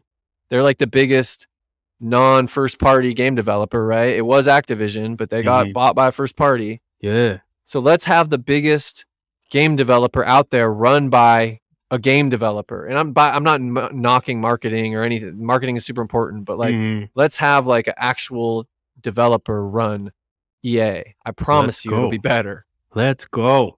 And he's moving up, dude. I get excited every time I see him. They announce him in like a bigger position at EA because that's what EA needs massive, to do. Man. It's basically like, hey, everything first person shooter related, like you're the guy now. Apex, it's too many like Battlefield. Corporate business people there making decisions when you have so many like other people that could do Come on, let's go. Let's bring up the game developer. I want to get to life after EA, but definitely have to touch on Ragtag. Yeah. And that legendary product, right? Just from the outside looking in, it's like it gets a powerhouse team with Amy Hennig, right, coming over fresh from Naughty Dog and Uncharted games to be like, hey, come build an Uncharted in the Star Wars universe, first person story campaign, carte blanche. And we're giving you the Visceral team, right? Which is known for these like sci-fi 90 rated third person action. I guess they're survival horror, but they're like third person shooter action games, right? Match made in heaven. On Match paper, made in heaven. Okay. Was this lady tied to it? Jade Raymond? Yeah, kinda. They had hired her to run that Montreal studio, and then they made her in charge of like multiple studios, and so she was like in charge of our studio as well, but she didn't sit there or anything. Okay, because she was always based in Montreal, and I think EA had closed down some portion of the Montreal studio and then reopened and rebranded as Modu. Right. Okay. Yeah. So she was involved in that. Like she was like our studio's general manager reported to her, I think. Okay. So like, but not like she wasn't involved in the day to day. It was Amy was like running that creatively. She's like creative director, studio head kind of thing. Yeah. She wasn't the studio head. She was creative director. Okay. So like, cool. It was two separate things. Yeah. So on paper, this project has all the good stuff. Here's the rub, though. So, like, Visceral is a studio that's known for third person, like, highly detailed, high quality, like, perfect for Amy, right? Yes. Narratively driven, like, all that. Except here's the thing. 3 years before that, they told us to make a Battlefield game. And so, like, a lot of people that were really into that, like, narrative driven, they left. Because they don't want to make Battlefield, right? And we went and hired a bunch of people that are experts at like multiplayer. We went and got the best network engineers, and we went and got like really good multiplayer game designers because we were going to make a bunch of new game modes and all this. And then we made Battlefield for 2.5 or 3 years, and then they're like, okay, now go back to making the thing you made before. But the people that were like really critical to making that thing we made before, a lot of them left when we started making Battlefield because you just had it. And we hired a bunch of people that are experts at making Battlefield now. Like what made for the sense for the studio at that time, like it or not, was to keep making Battlefield. And that's not a knock on Amy. It's just like you're giving Amy a Battlefield team. Right. And it's like, that's a totally different deal than. What blows my mind, to be honest with you, is that they didn't have us make Battlefront. We're there. We're ready to do Star Wars. We had just made a Battlefield game. Yeah. You know what I mean? Like, DICE can never ship anything on time. Like, so let them just focus on Battlefield 4 or 5 or whatever it was they were working on at the time. Yeah. Right. And then we could do that because that could have like the cool Amy story on the single player. And then we can use all these people we just hired for the multiplayer. Anyway, it's just like kind of the team. And it wasn't that the team was a bad fit. It was that like it really would have been a perfect fit 3 years earlier. We lost people before she came that really would have helped the team when she came. Because now we're trying to make this game that we're not really like specialized for, you know? That's the thing. You touch on something that I don't really hear a lot of in conversations. It's like, you know, you want to say I'm a game developer, I can do whatever game, but truth be told, in this day and age with the scale of these games, you do have specialists. You know, you have people that are great at shooters, great at crazy AI or open world or simulation or racing games and things like that. So for you, that's enlightening to hear that you had a team that specialized in multiplayer first-person shooter. Right. Not and like third-person single player. Especially with like level design, you know? Yeah. Like, that's like a big... And like we had like really good level designers for multiplayer shooters. And it's not like they can't make single-player levels. They can. But the guys that were just making single-player levels for, you know, the last Uncharted or whatever, they're so far ahead because they were just doing it. It's like you're asking someone to do something that's like completely different and to excel at it at the highest level without like that takes years, you know? Yes. Gonna add a bunch of years to your production. So it's just kind of like a business look, you know, oh, we're just gonna hire Amy and have you make this. And so of course it didn't go well. And then we're gonna like, you know, the business can be super involved and we're gonna have Vancouver, half the team be in Vancouver and the executive producer is gonna be in Vancouver, but the creative director is gonna be down in California. And they're not going to get along, you know, like all these type of things, right? Like, okay, this is not set up for success, that game. Dude, so then, you know, as the legend goes and, you know, people could read about this, there's a whole bunch of interviews and stories online and you have a great breakdown and press reset. Ragtag gets canceled. And now here you are at this point in life where all you've ever known is EA. Your whole circle is EA, right? This is did you meet your wife at EA while you were at EA? You got married while you were at EA. Yeah, and I didn't meet her at EA, but I was working there when I started there when I was 18. Yeah. Like, I met her when I was 20. So yeah, I'd already been there a couple years. And by this point, are you starting a family? You have a family? Yeah, at this point I have, well, when that studio got shut down was 2 days after my second son was born. Oh shit. Yeah. So yeah, it was right then. So now it's like you're at a crossroads, right? Yeah, like, hey, I gotta make a move. I gotta make a decision. Where do I want my life to be? What do I want to do? Yeah, and like I knew that day would come someday. I'm not stupid. You see it, you know, like people getting laid off all the time, studios getting closed all the time. I figured like, okay, my time will come at some point. And I always had said like, oh, when that time comes, like maybe we'll move away. Who knows, right? Like what the plan will be. But when it happened, I didn't have time to think about it because I was like, it kind of came unexpectedly. We had this game. I thought we were going to make that game. They hired Amy. They made a big deal out of it publicly of hiring Amy. Like it's pretty crazy to walk that back. Yeah. So it was definitely a surprise. For me, what happened was I immediately had like a job offer at Crystal Dynamics, which was like right down the road. And so because I had just had a kid, I accepted, you know, I didn't sign any papers or anything, but like, you know, verbally. Yeah, the guy that runs the studio called me up. He was like, hey dude, I got you. There's a job here for you. Hit me up whenever. I know you just had a kid, so like hit me up whenever. And so like But just take a step back. Yeah. You weren't laid off when Visceral got shut down and Ragtag got shut down. Yeah, that's a good point. And that's like a, you know, one of the things that like EA does get a lot of crap. And so they should get credit when, you know, credit is due. When they close the studio, it's like, first off, they're like, hey, nobody's fired today or anything. You know, this is October. They paid us, like we're just on salary for the rest of the year, right? No matter what. And then in that time, they like did a whole bunch of work to place us at different studios, either at the same location because we were at headquarters. So Maxis studio was there. There was a mobile studio there, a couple mobile studios there.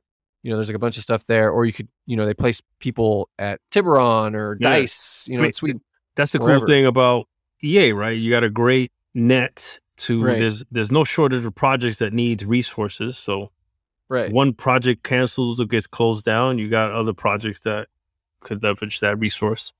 And there was, I mean, I'll say this, like, because in the end, like basically after that year was up, if you didn't have like a position, then they would like lay you off and give you a severance package, right? Okay. If you couldn't But- land on a project. But here's the thing, it wasn't that, like that wording, right? It was like if you didn't, because like I did, like I got multiple offers from other projects and I just said no, right? So like at that point, like I'm kind of quitting.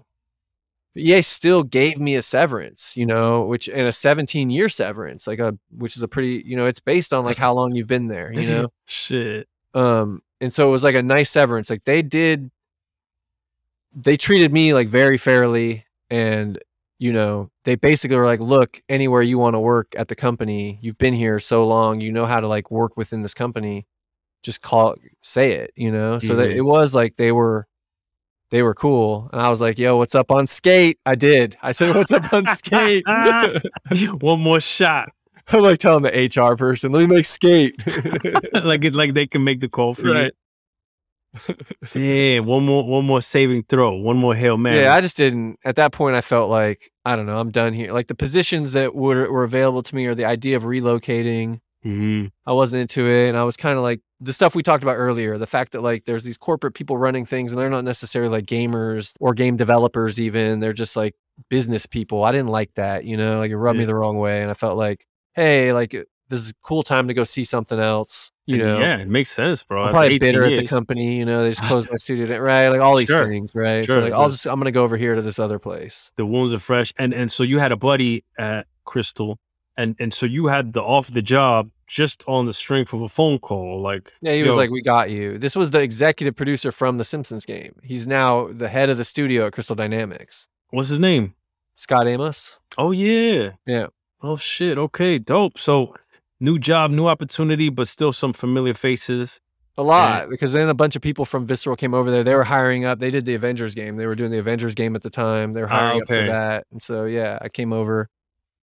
And, you know, I took like all the time until January, right? I just like sat because I had the baby. I had a new baby. So it was like, all right, cool. That was the good part about it. It was like no stress of worrying about, am I going to get another job? And I did, like in that time, I interviewed for a couple other jobs. It just didn't, like, man, one was at Lucas, and it would have been super awesome. But like, I went there and I interviewed, and the interview ended at like 5:45, you know, like a normal end of work day. And I was like, dude, oh, this is sick. And they were really into it, and they needed me, and it was like perfect.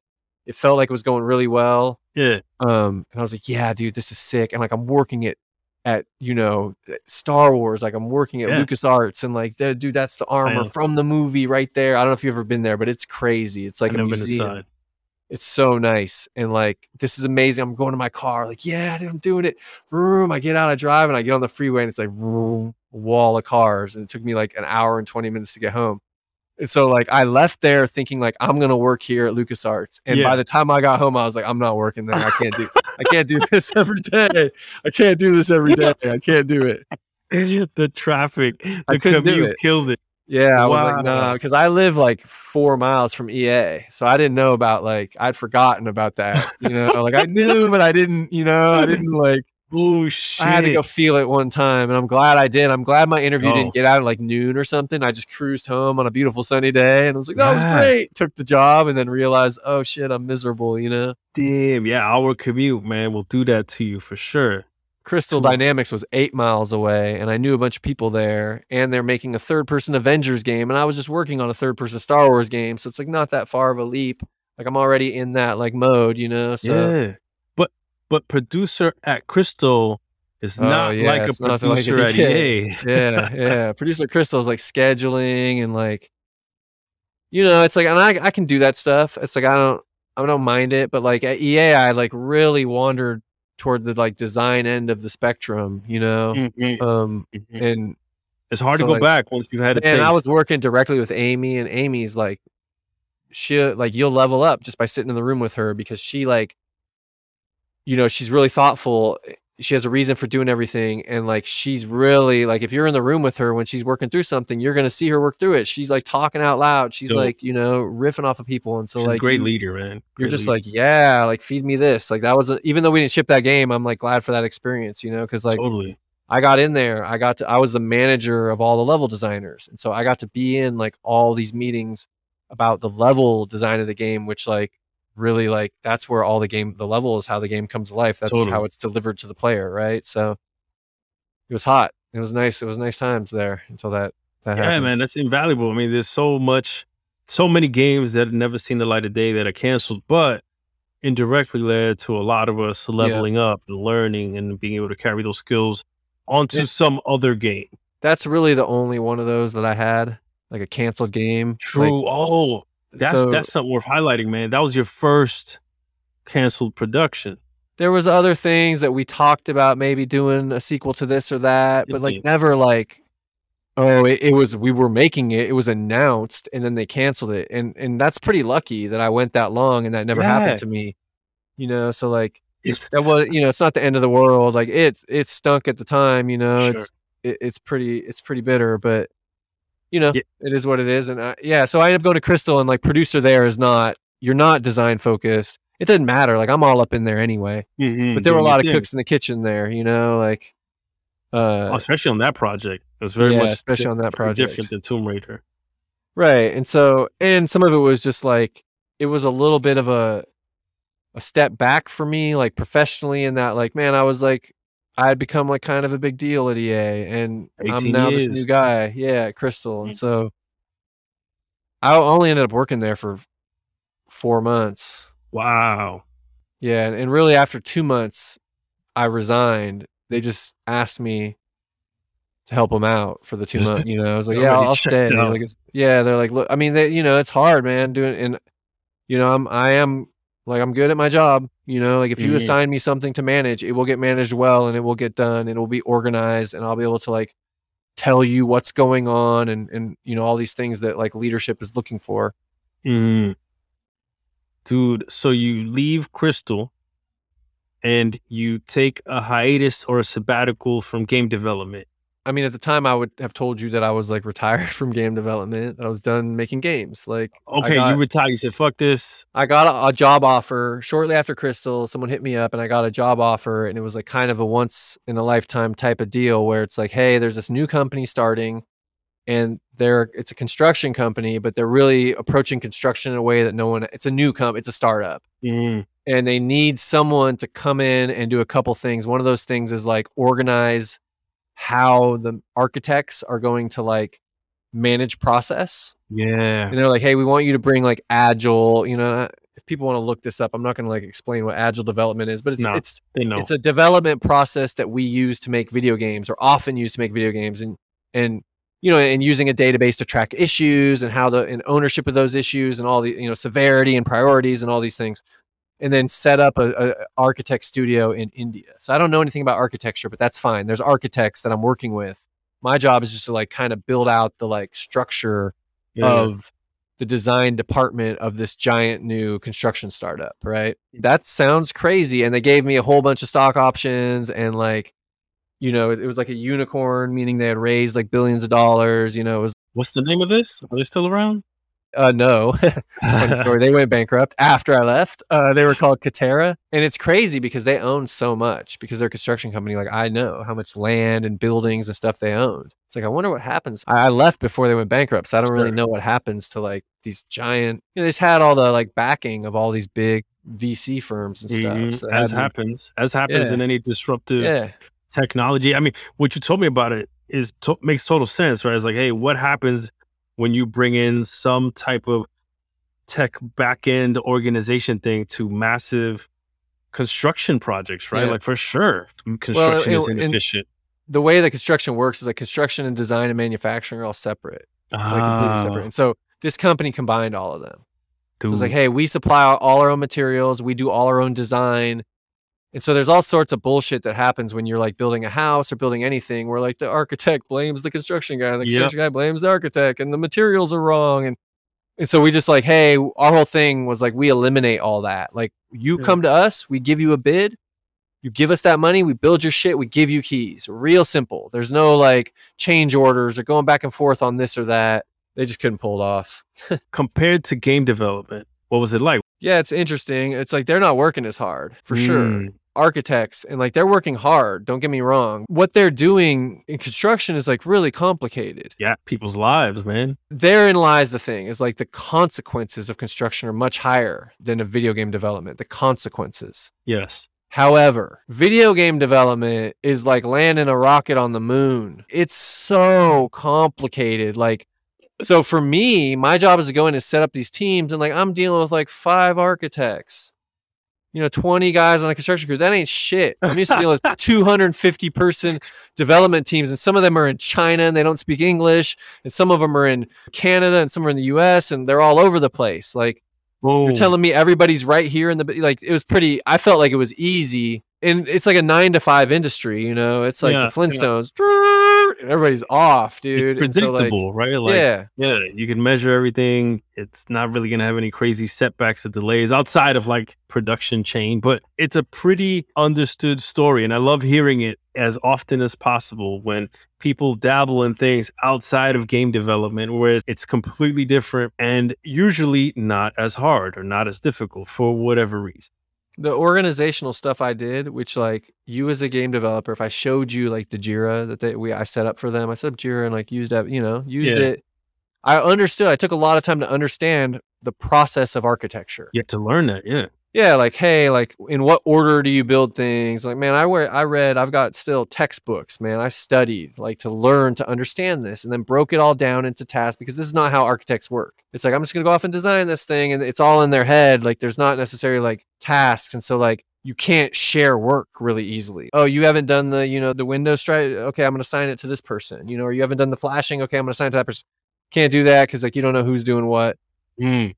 Well, that's how it was for games back in the day, right? For sure. But we figured this out a long time ago because it's complicated, right? And so like if I showed you the databases that we had for these projects, you would say that it's like a database for like a Nintendo game. It's pretty simple. Like it's a 20-person team. There's not that many issues. There's not that much going on every day. Yeah. There's not, it's you would think it was pretty simple.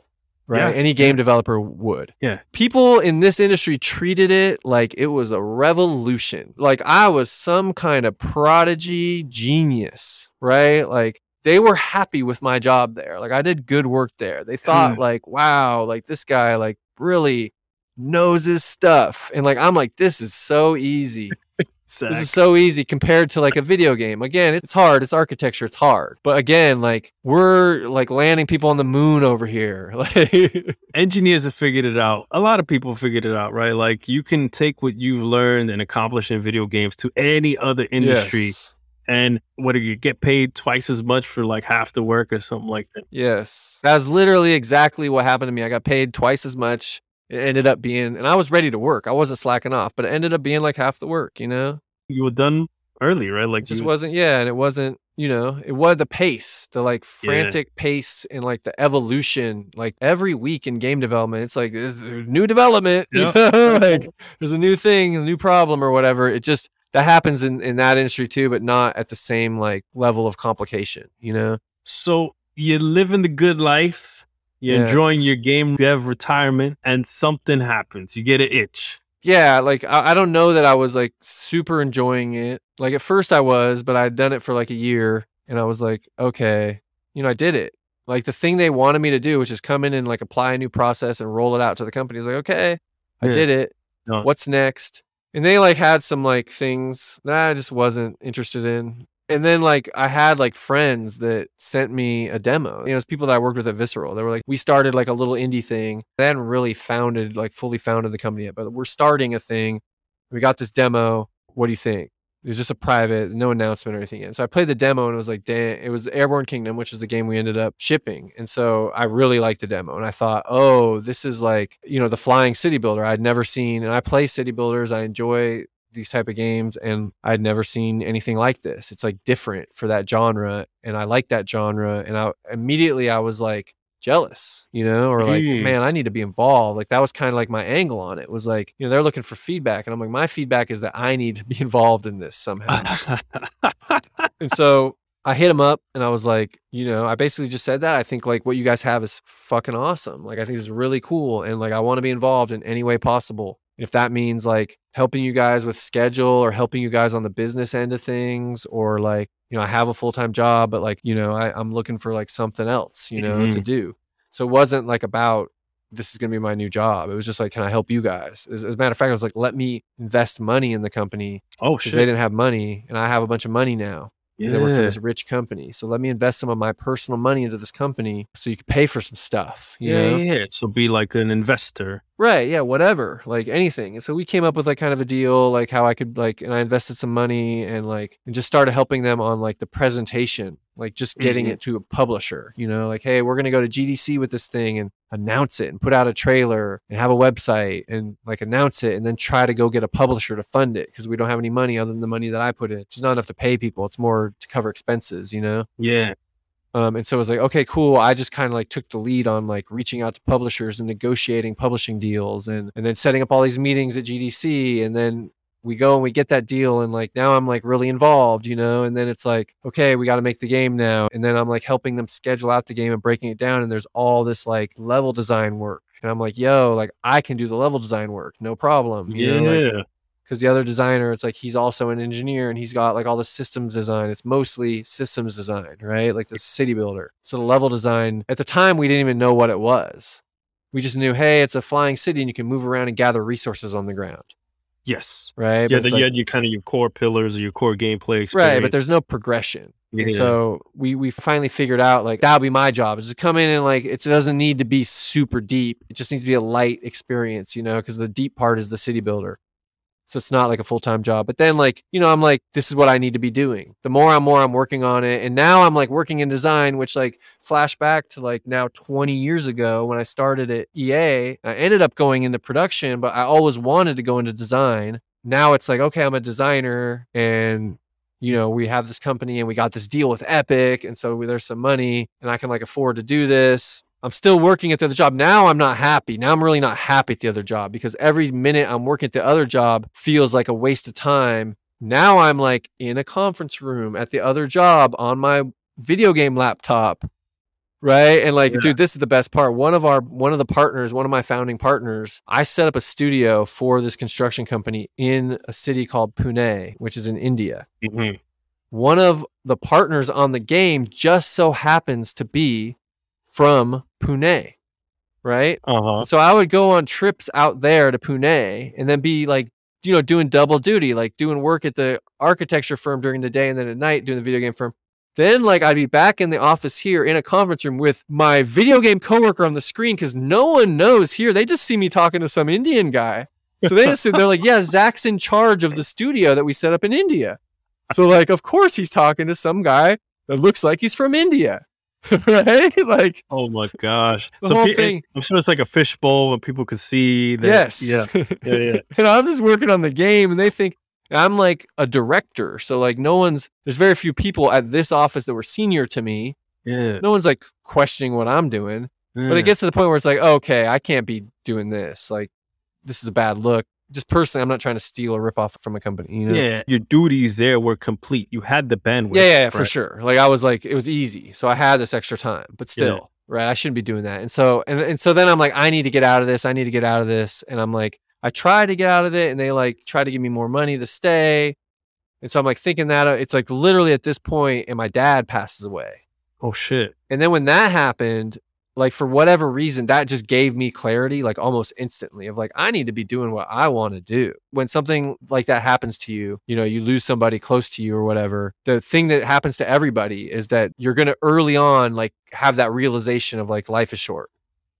Like, oh man, life is short. We're all like, every time you're around, the reason like it's so uncomfortable to be around death, obviously, first off is like the sadness of losing the person, but also it's like highlights your mortality, right? It's like, it's a reminder like, damn, like that's how we all end up, like time is limited, right? And so anytime you're in like a situation where that happens and you're close to it, you're going to have that like feelings of like time is limited. And so like when I'm having these feelings of time is limited and like I'm working on some shit I don't care about and like that's taking away time from my kids, all these feelings that you're going to have when something like that happens. What do I need to be doing? And so like, it just became like very clear to me, like, oh man, I need to do this, like this game. I believe in this game. Epic believed in this game enough to give us a bunch of money. I need to do this game. And so basically like right after that, I resigned.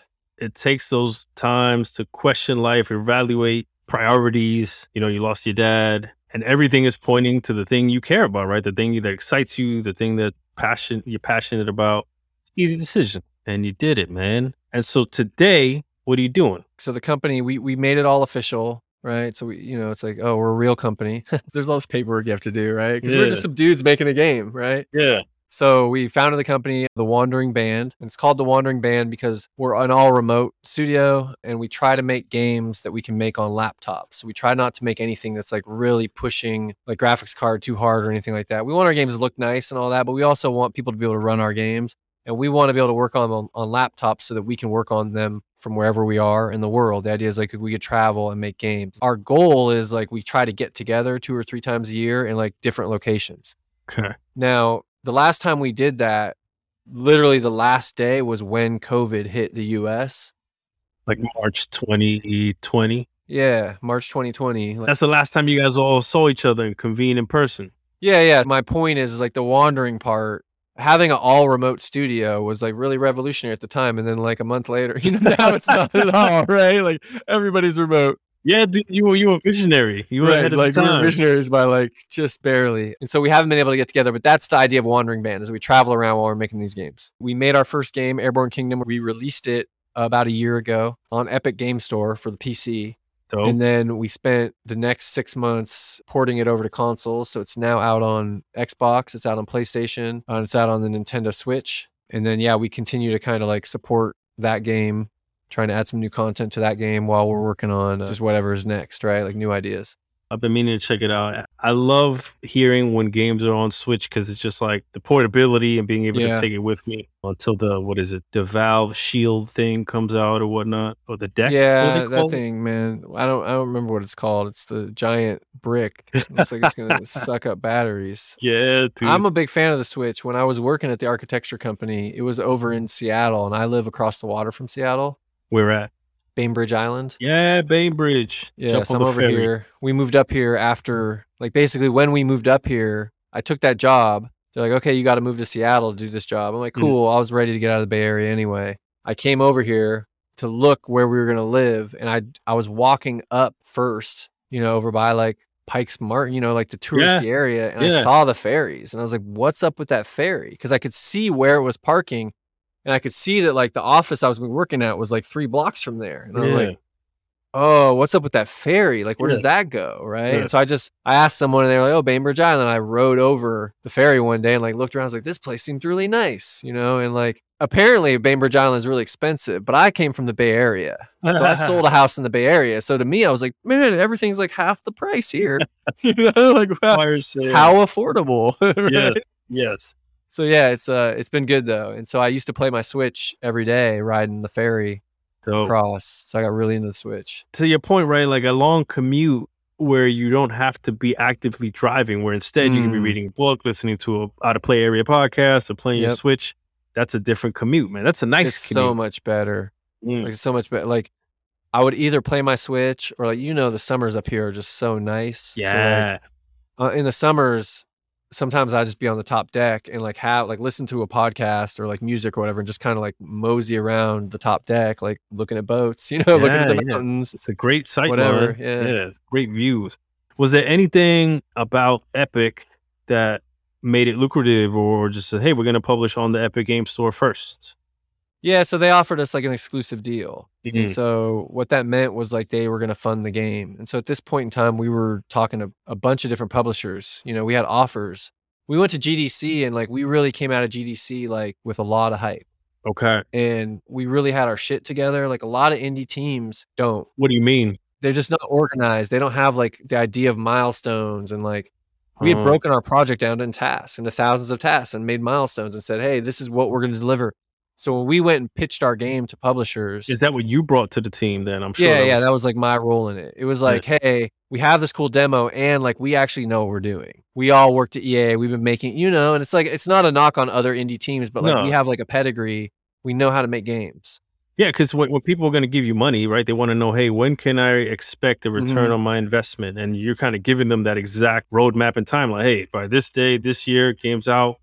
This is when you start seeing if money. you're an indie publisher, you're always taking a lot of risk on that stuff. A lot. Like that these guys aren't going to get it done, or they're going to not get it done in time. Like it's hard. Like making games is really hard, and it's hard to finish them. It's especially hard to finish them. Fuck yeah. The deal with us was like, hey, all these publishers are offering these deals. We felt really good. Like everybody wants us. But these deals, man, it's like you want to get this funding and they want 50% of your game. Damn. And so like my thing is like, okay, so I'm going to work and make this game and I'm going to put it out, and the store, Steam, is going to take 30%. Yep. So now there's 70% left. Yeah. And you're going to take your 50% of that, right? 70%. Right, which means that I'm getting 35% of the money that my game makes. Like that seems not equal, like not valid. Like, and my understanding was like 70-30 was kind of the industry standard. 70 to the developer, 30 to the publisher. That's not my experience of what we were being offered by like a lot of different publishers.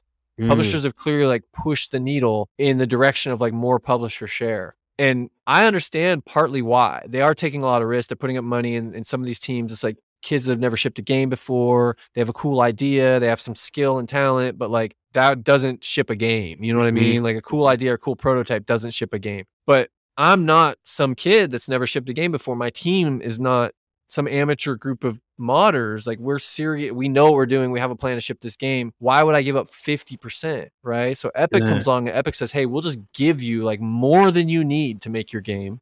And all you have to do is put your game only on our store. Right.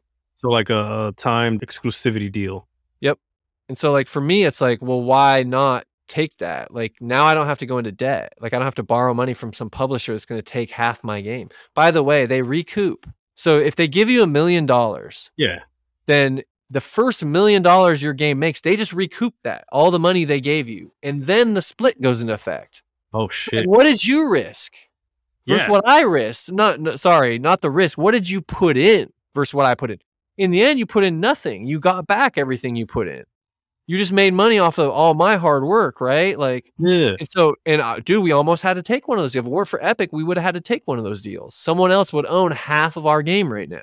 The Epic deal is different because there is no recouping. It's just a flat out kind of grant. Like, hey, here's a bunch of money. It's a grant. It's basically like, hey, we're trying to boost our store. We're just going to give you this money. And you have to be exclusive to our store, but we're just going to give you this money. It's free.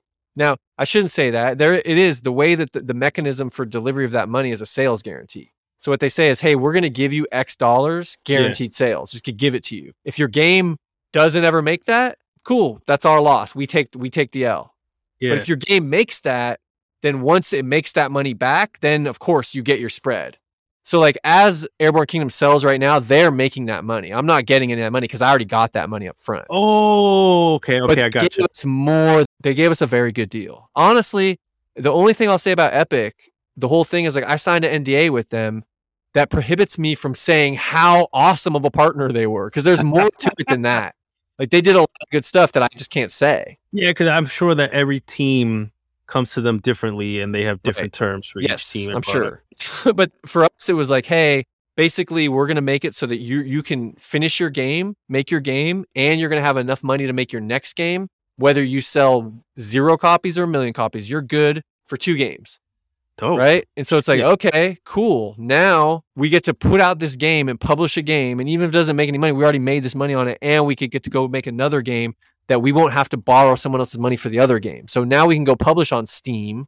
Okay. And nobody else has like got their hand in our pie. Like it's just us, you know?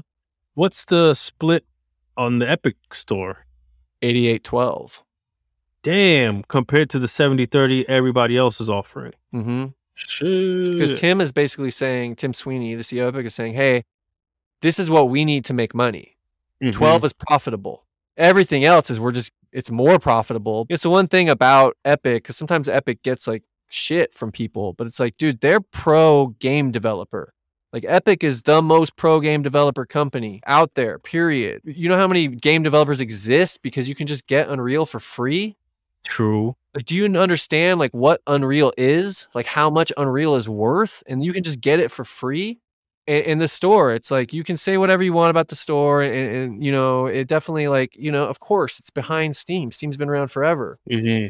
But like ultimately, the idea that like what he's saying is like, hey, the developers should be making more. That's not. He went to Steam with Fortnite and they're like 30%. He's like 30%. That's a lot. What justifies that? And then he went and looked into it. He's like, you can't justify 30%. You can justify 12. I'm gonna do my own store and do 12. yeah. You know, that's dope. I wish Epic would do great, because I think that that's a conversation that needs to be had. By the way, Microsoft, PlayStation, and Switch take 30% as well. Mm-hmm. But you understand the difference. They're providing hardware. Steam is just a software platform. For them to take 30%, it just seems like a lot, you know? It seems like a lot. Whereas like for Sony to take 30%, well, they invested all this money in putting out hardware, so oftentimes at a loss. Yep, that's how they make the money. It can exist for this software to go onto it. You know what I mean? Like, yeah. And I get it. Hey, man, Steam exists. And you know what? I'm probably undervaluing the Steam community there, right? Because like, hey, Rules, guaranteed eyes. This community, and like you're trying to access our community. We're gonna take 30% for that, and like, because it's not necessarily just the service, I guess is my point, right? That's a good call and a fair shout. But I would like Steam better if they went to 8812. Developers would be happy for that. That would be cool. Be happy for that. I don't know. Yeah, I think that'd be a big win for Epic, right? If they're able to kind of nudge those percentages. I think that honestly is like what, it's crazy, but I think that's what Tim is trying to, you know, it's like, it's less about Epic Store succeeding and more about changing the landscape a little bit, which is, I mean, it's the same thing with the Apple thing, right? It's not just about Fortnite. You know, like people can say, oh, Tim, greedy, this and that, blah, blah, blah. Okay, sure. But it's not just about, listen to what the man is saying. This is not just about Fortnite. It's about like these app store gatekeepers and like their ability to like monopolize the customer base and then take whatever they want, you know? And it's like, that's a valid conversation we should be having. Whether we change or not, we should be having that conversation. There you go. Hell yeah. If you are cool with it and you are ready to enter the final round, I'm ready. Let's do it, man. What's the last game you finished? A Way Out. So I played It Takes Two, which is the new game. Oh yeah, Hazelight. Yeah, and then we game finished, of the year. Yeah, finished that, loved it. And so me and my buddy that played it, we just wanted more. And so we're like, oh, they did A Way Out. We never played it. And so we played A Way Out right after. Dude, you did that on like a Twitch stream. Like people can go look that up. I did that. You can look that up on YouTube. Rad Dudes Gaming. Yeah, my buddy runs the channel. And so sometimes it's just him, but sometimes we play together. Sick. What's the last book you read?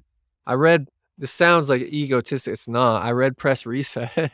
Yo, it's a good book. Yo, if you give a shit at all about the video games industry, how games are made, how these teams make the decisions they make, Press Reset is a legit good read. I'll give it to that Jason Schreier. Before that, it was it's a big ass Handbook of Professional Practice, 15th edition by the American Institute of Architects.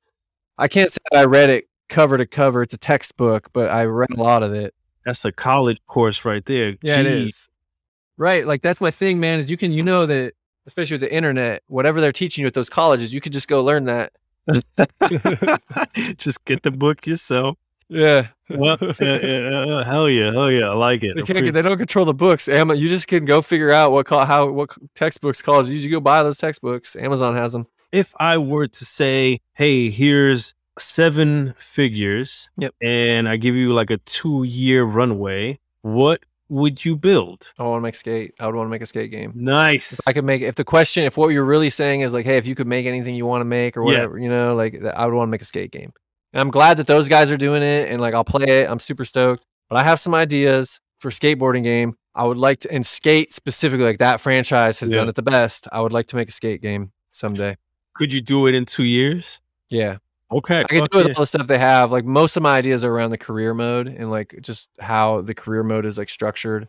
I have the same thing with like Madden, although Madden does it better now. It's like I always wanted to like, you know, that how Madden has that like face of the franchise mode where you're just like, I'd like to take a stab at one of those. What would you tell 2000 Zach if you can go back in time? Probably like chill out a little bit.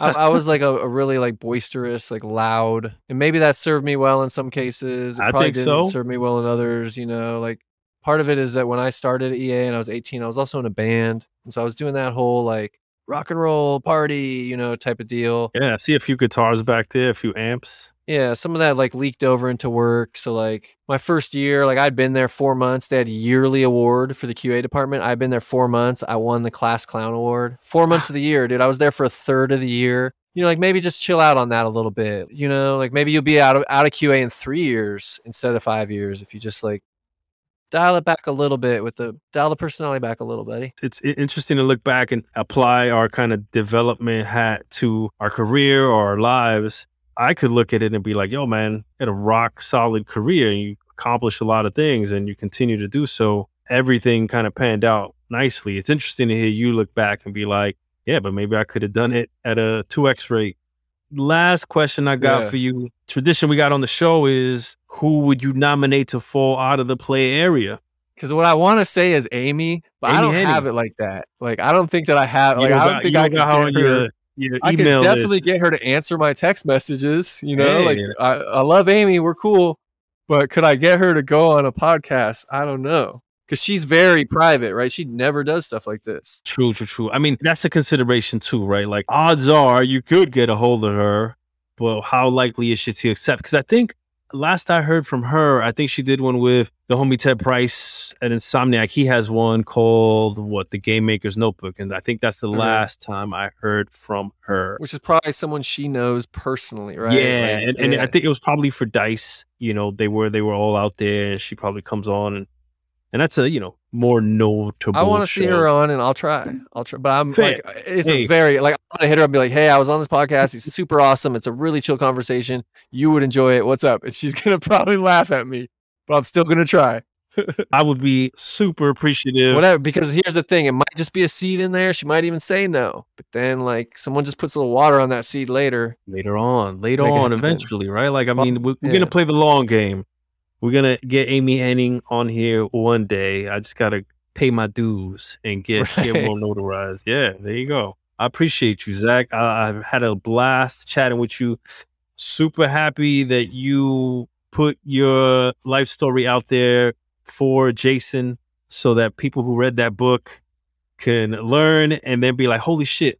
At the time I was working at EA, I was like, yo, this guy, I got to reach out to him just to shoot the shit, just to learn about, what was EA like back then? And throw it out there to be like, yo, you want to come on the podcast? And it just worked out magically. I'm glad you reached out. I've been trying to like mash through all the episodes because I didn't know about the podcast before you hit me up. And I'm always like running my mouth about, it's not like I listen to a lot of podcasts a lot. And a lot of the people, the voices in our industry are like media voices. Which that's cool. That's fine. Like, I'm not knocking them, but like, there's no like the Joe Rogan equivalent for game developers, which what I mean is like, hey, just like a long form where like game developers just tell their story. I wish we had that because all these podcasts I listen to, it's like media people telling their story. You know what I mean? And so like, I was stoked to like find out about your podcast. I think it's really cool.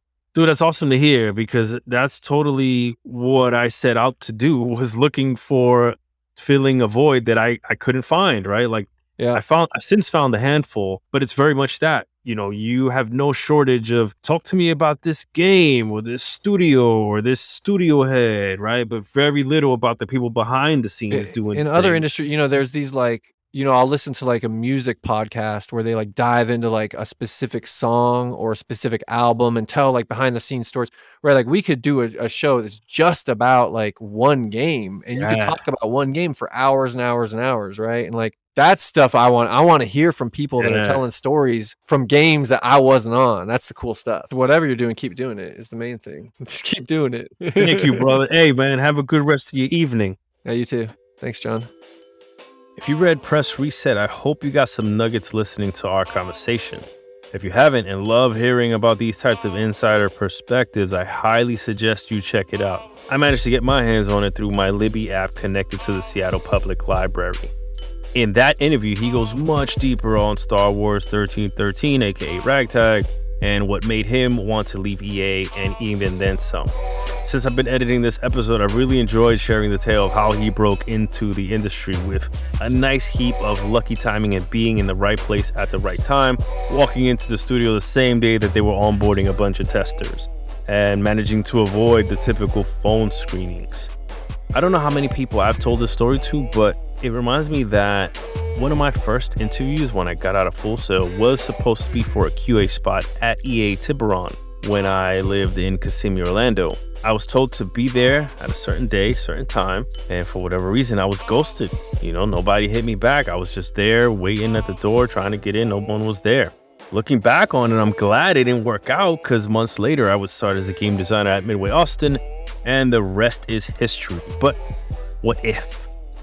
Luck favors the bold, as they say, and Zach definitely gives me that air of someone who's not shy to state their opinion in the name of greasing the wheels and getting things moving that may otherwise be stuck or at an impasse. If you check out his Moby Games, he's got a healthy list of credits over his 16-plus year tenure at EA. And it's hard to overlook the fact that he was always jumping at any chance he got to connect or move on site when he went out to Montreal, for example, to go help out on Army of Two and some of the other projects. I've always commended those people, the ones that were, ready to up and go out to the job to help whatever it took to get the thing out the door. I've seen this happen a bunch on Max Payne 3 when homies like Alicia Thayer reload from Rockstar San Diego to Vancouver, or Warner Brothers Montreal when I see teammates get transferred to the Bay Area or Seattle at Monolith or work on another Realms project. I always dreamt of getting inside of Rocksteady to work with them when I was a Warner Brother. Even at EA, I had my sights set on a handful of projects, including BioWare, Full Circle in Vancouver, and Motive Montreal that, I was trying to set up relationships so that I could get some full-time dedication on site. But that's a multiverse that I'm currently not in.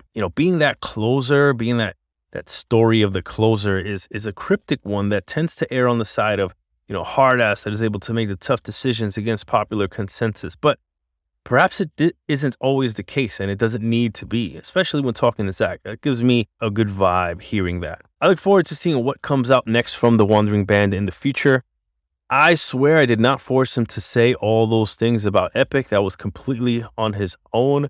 I'm curious to hear about other listeners, how many of you are working on Unreal or have your game on the Epic Game Store or make money through the marketplace or Fortnite Creative.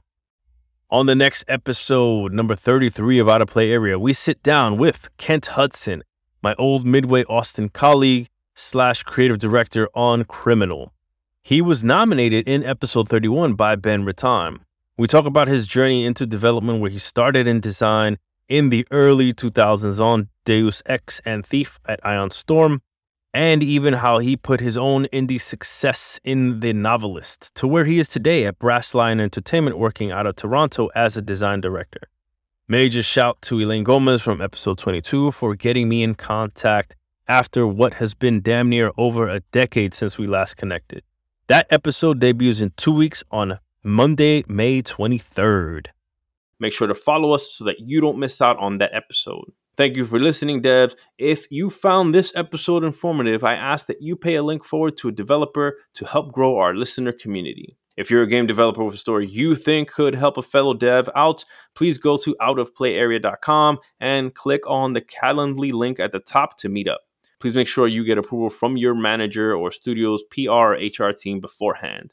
Out of Play Area, the Game Developers Podcast, releases new episodes every other Monday on all the major players, including Spotify, Apple, and Google. Please make sure to follow us to see what developer falls out of the play area next time. I'm your host, John Diaz. Until next time, devs, stay strong, stay true, stay dangerous. Flight attendants, prepare for takeoff. Cabin crew, please take your seats. We are now about to enter the Out of Play Area. Yeah. If you can't reach me, I apologize. Since we out of play, I never compromise. John D, NYC, know we got the vibe. Make sure you hit that follow when you hit subscribe. Out of Play Area Podcast. Out of Play Area Podcast. We out of play. It's just a little something for the game devs. Stay strong, stay true, and stay dangerous. Had to switch the styles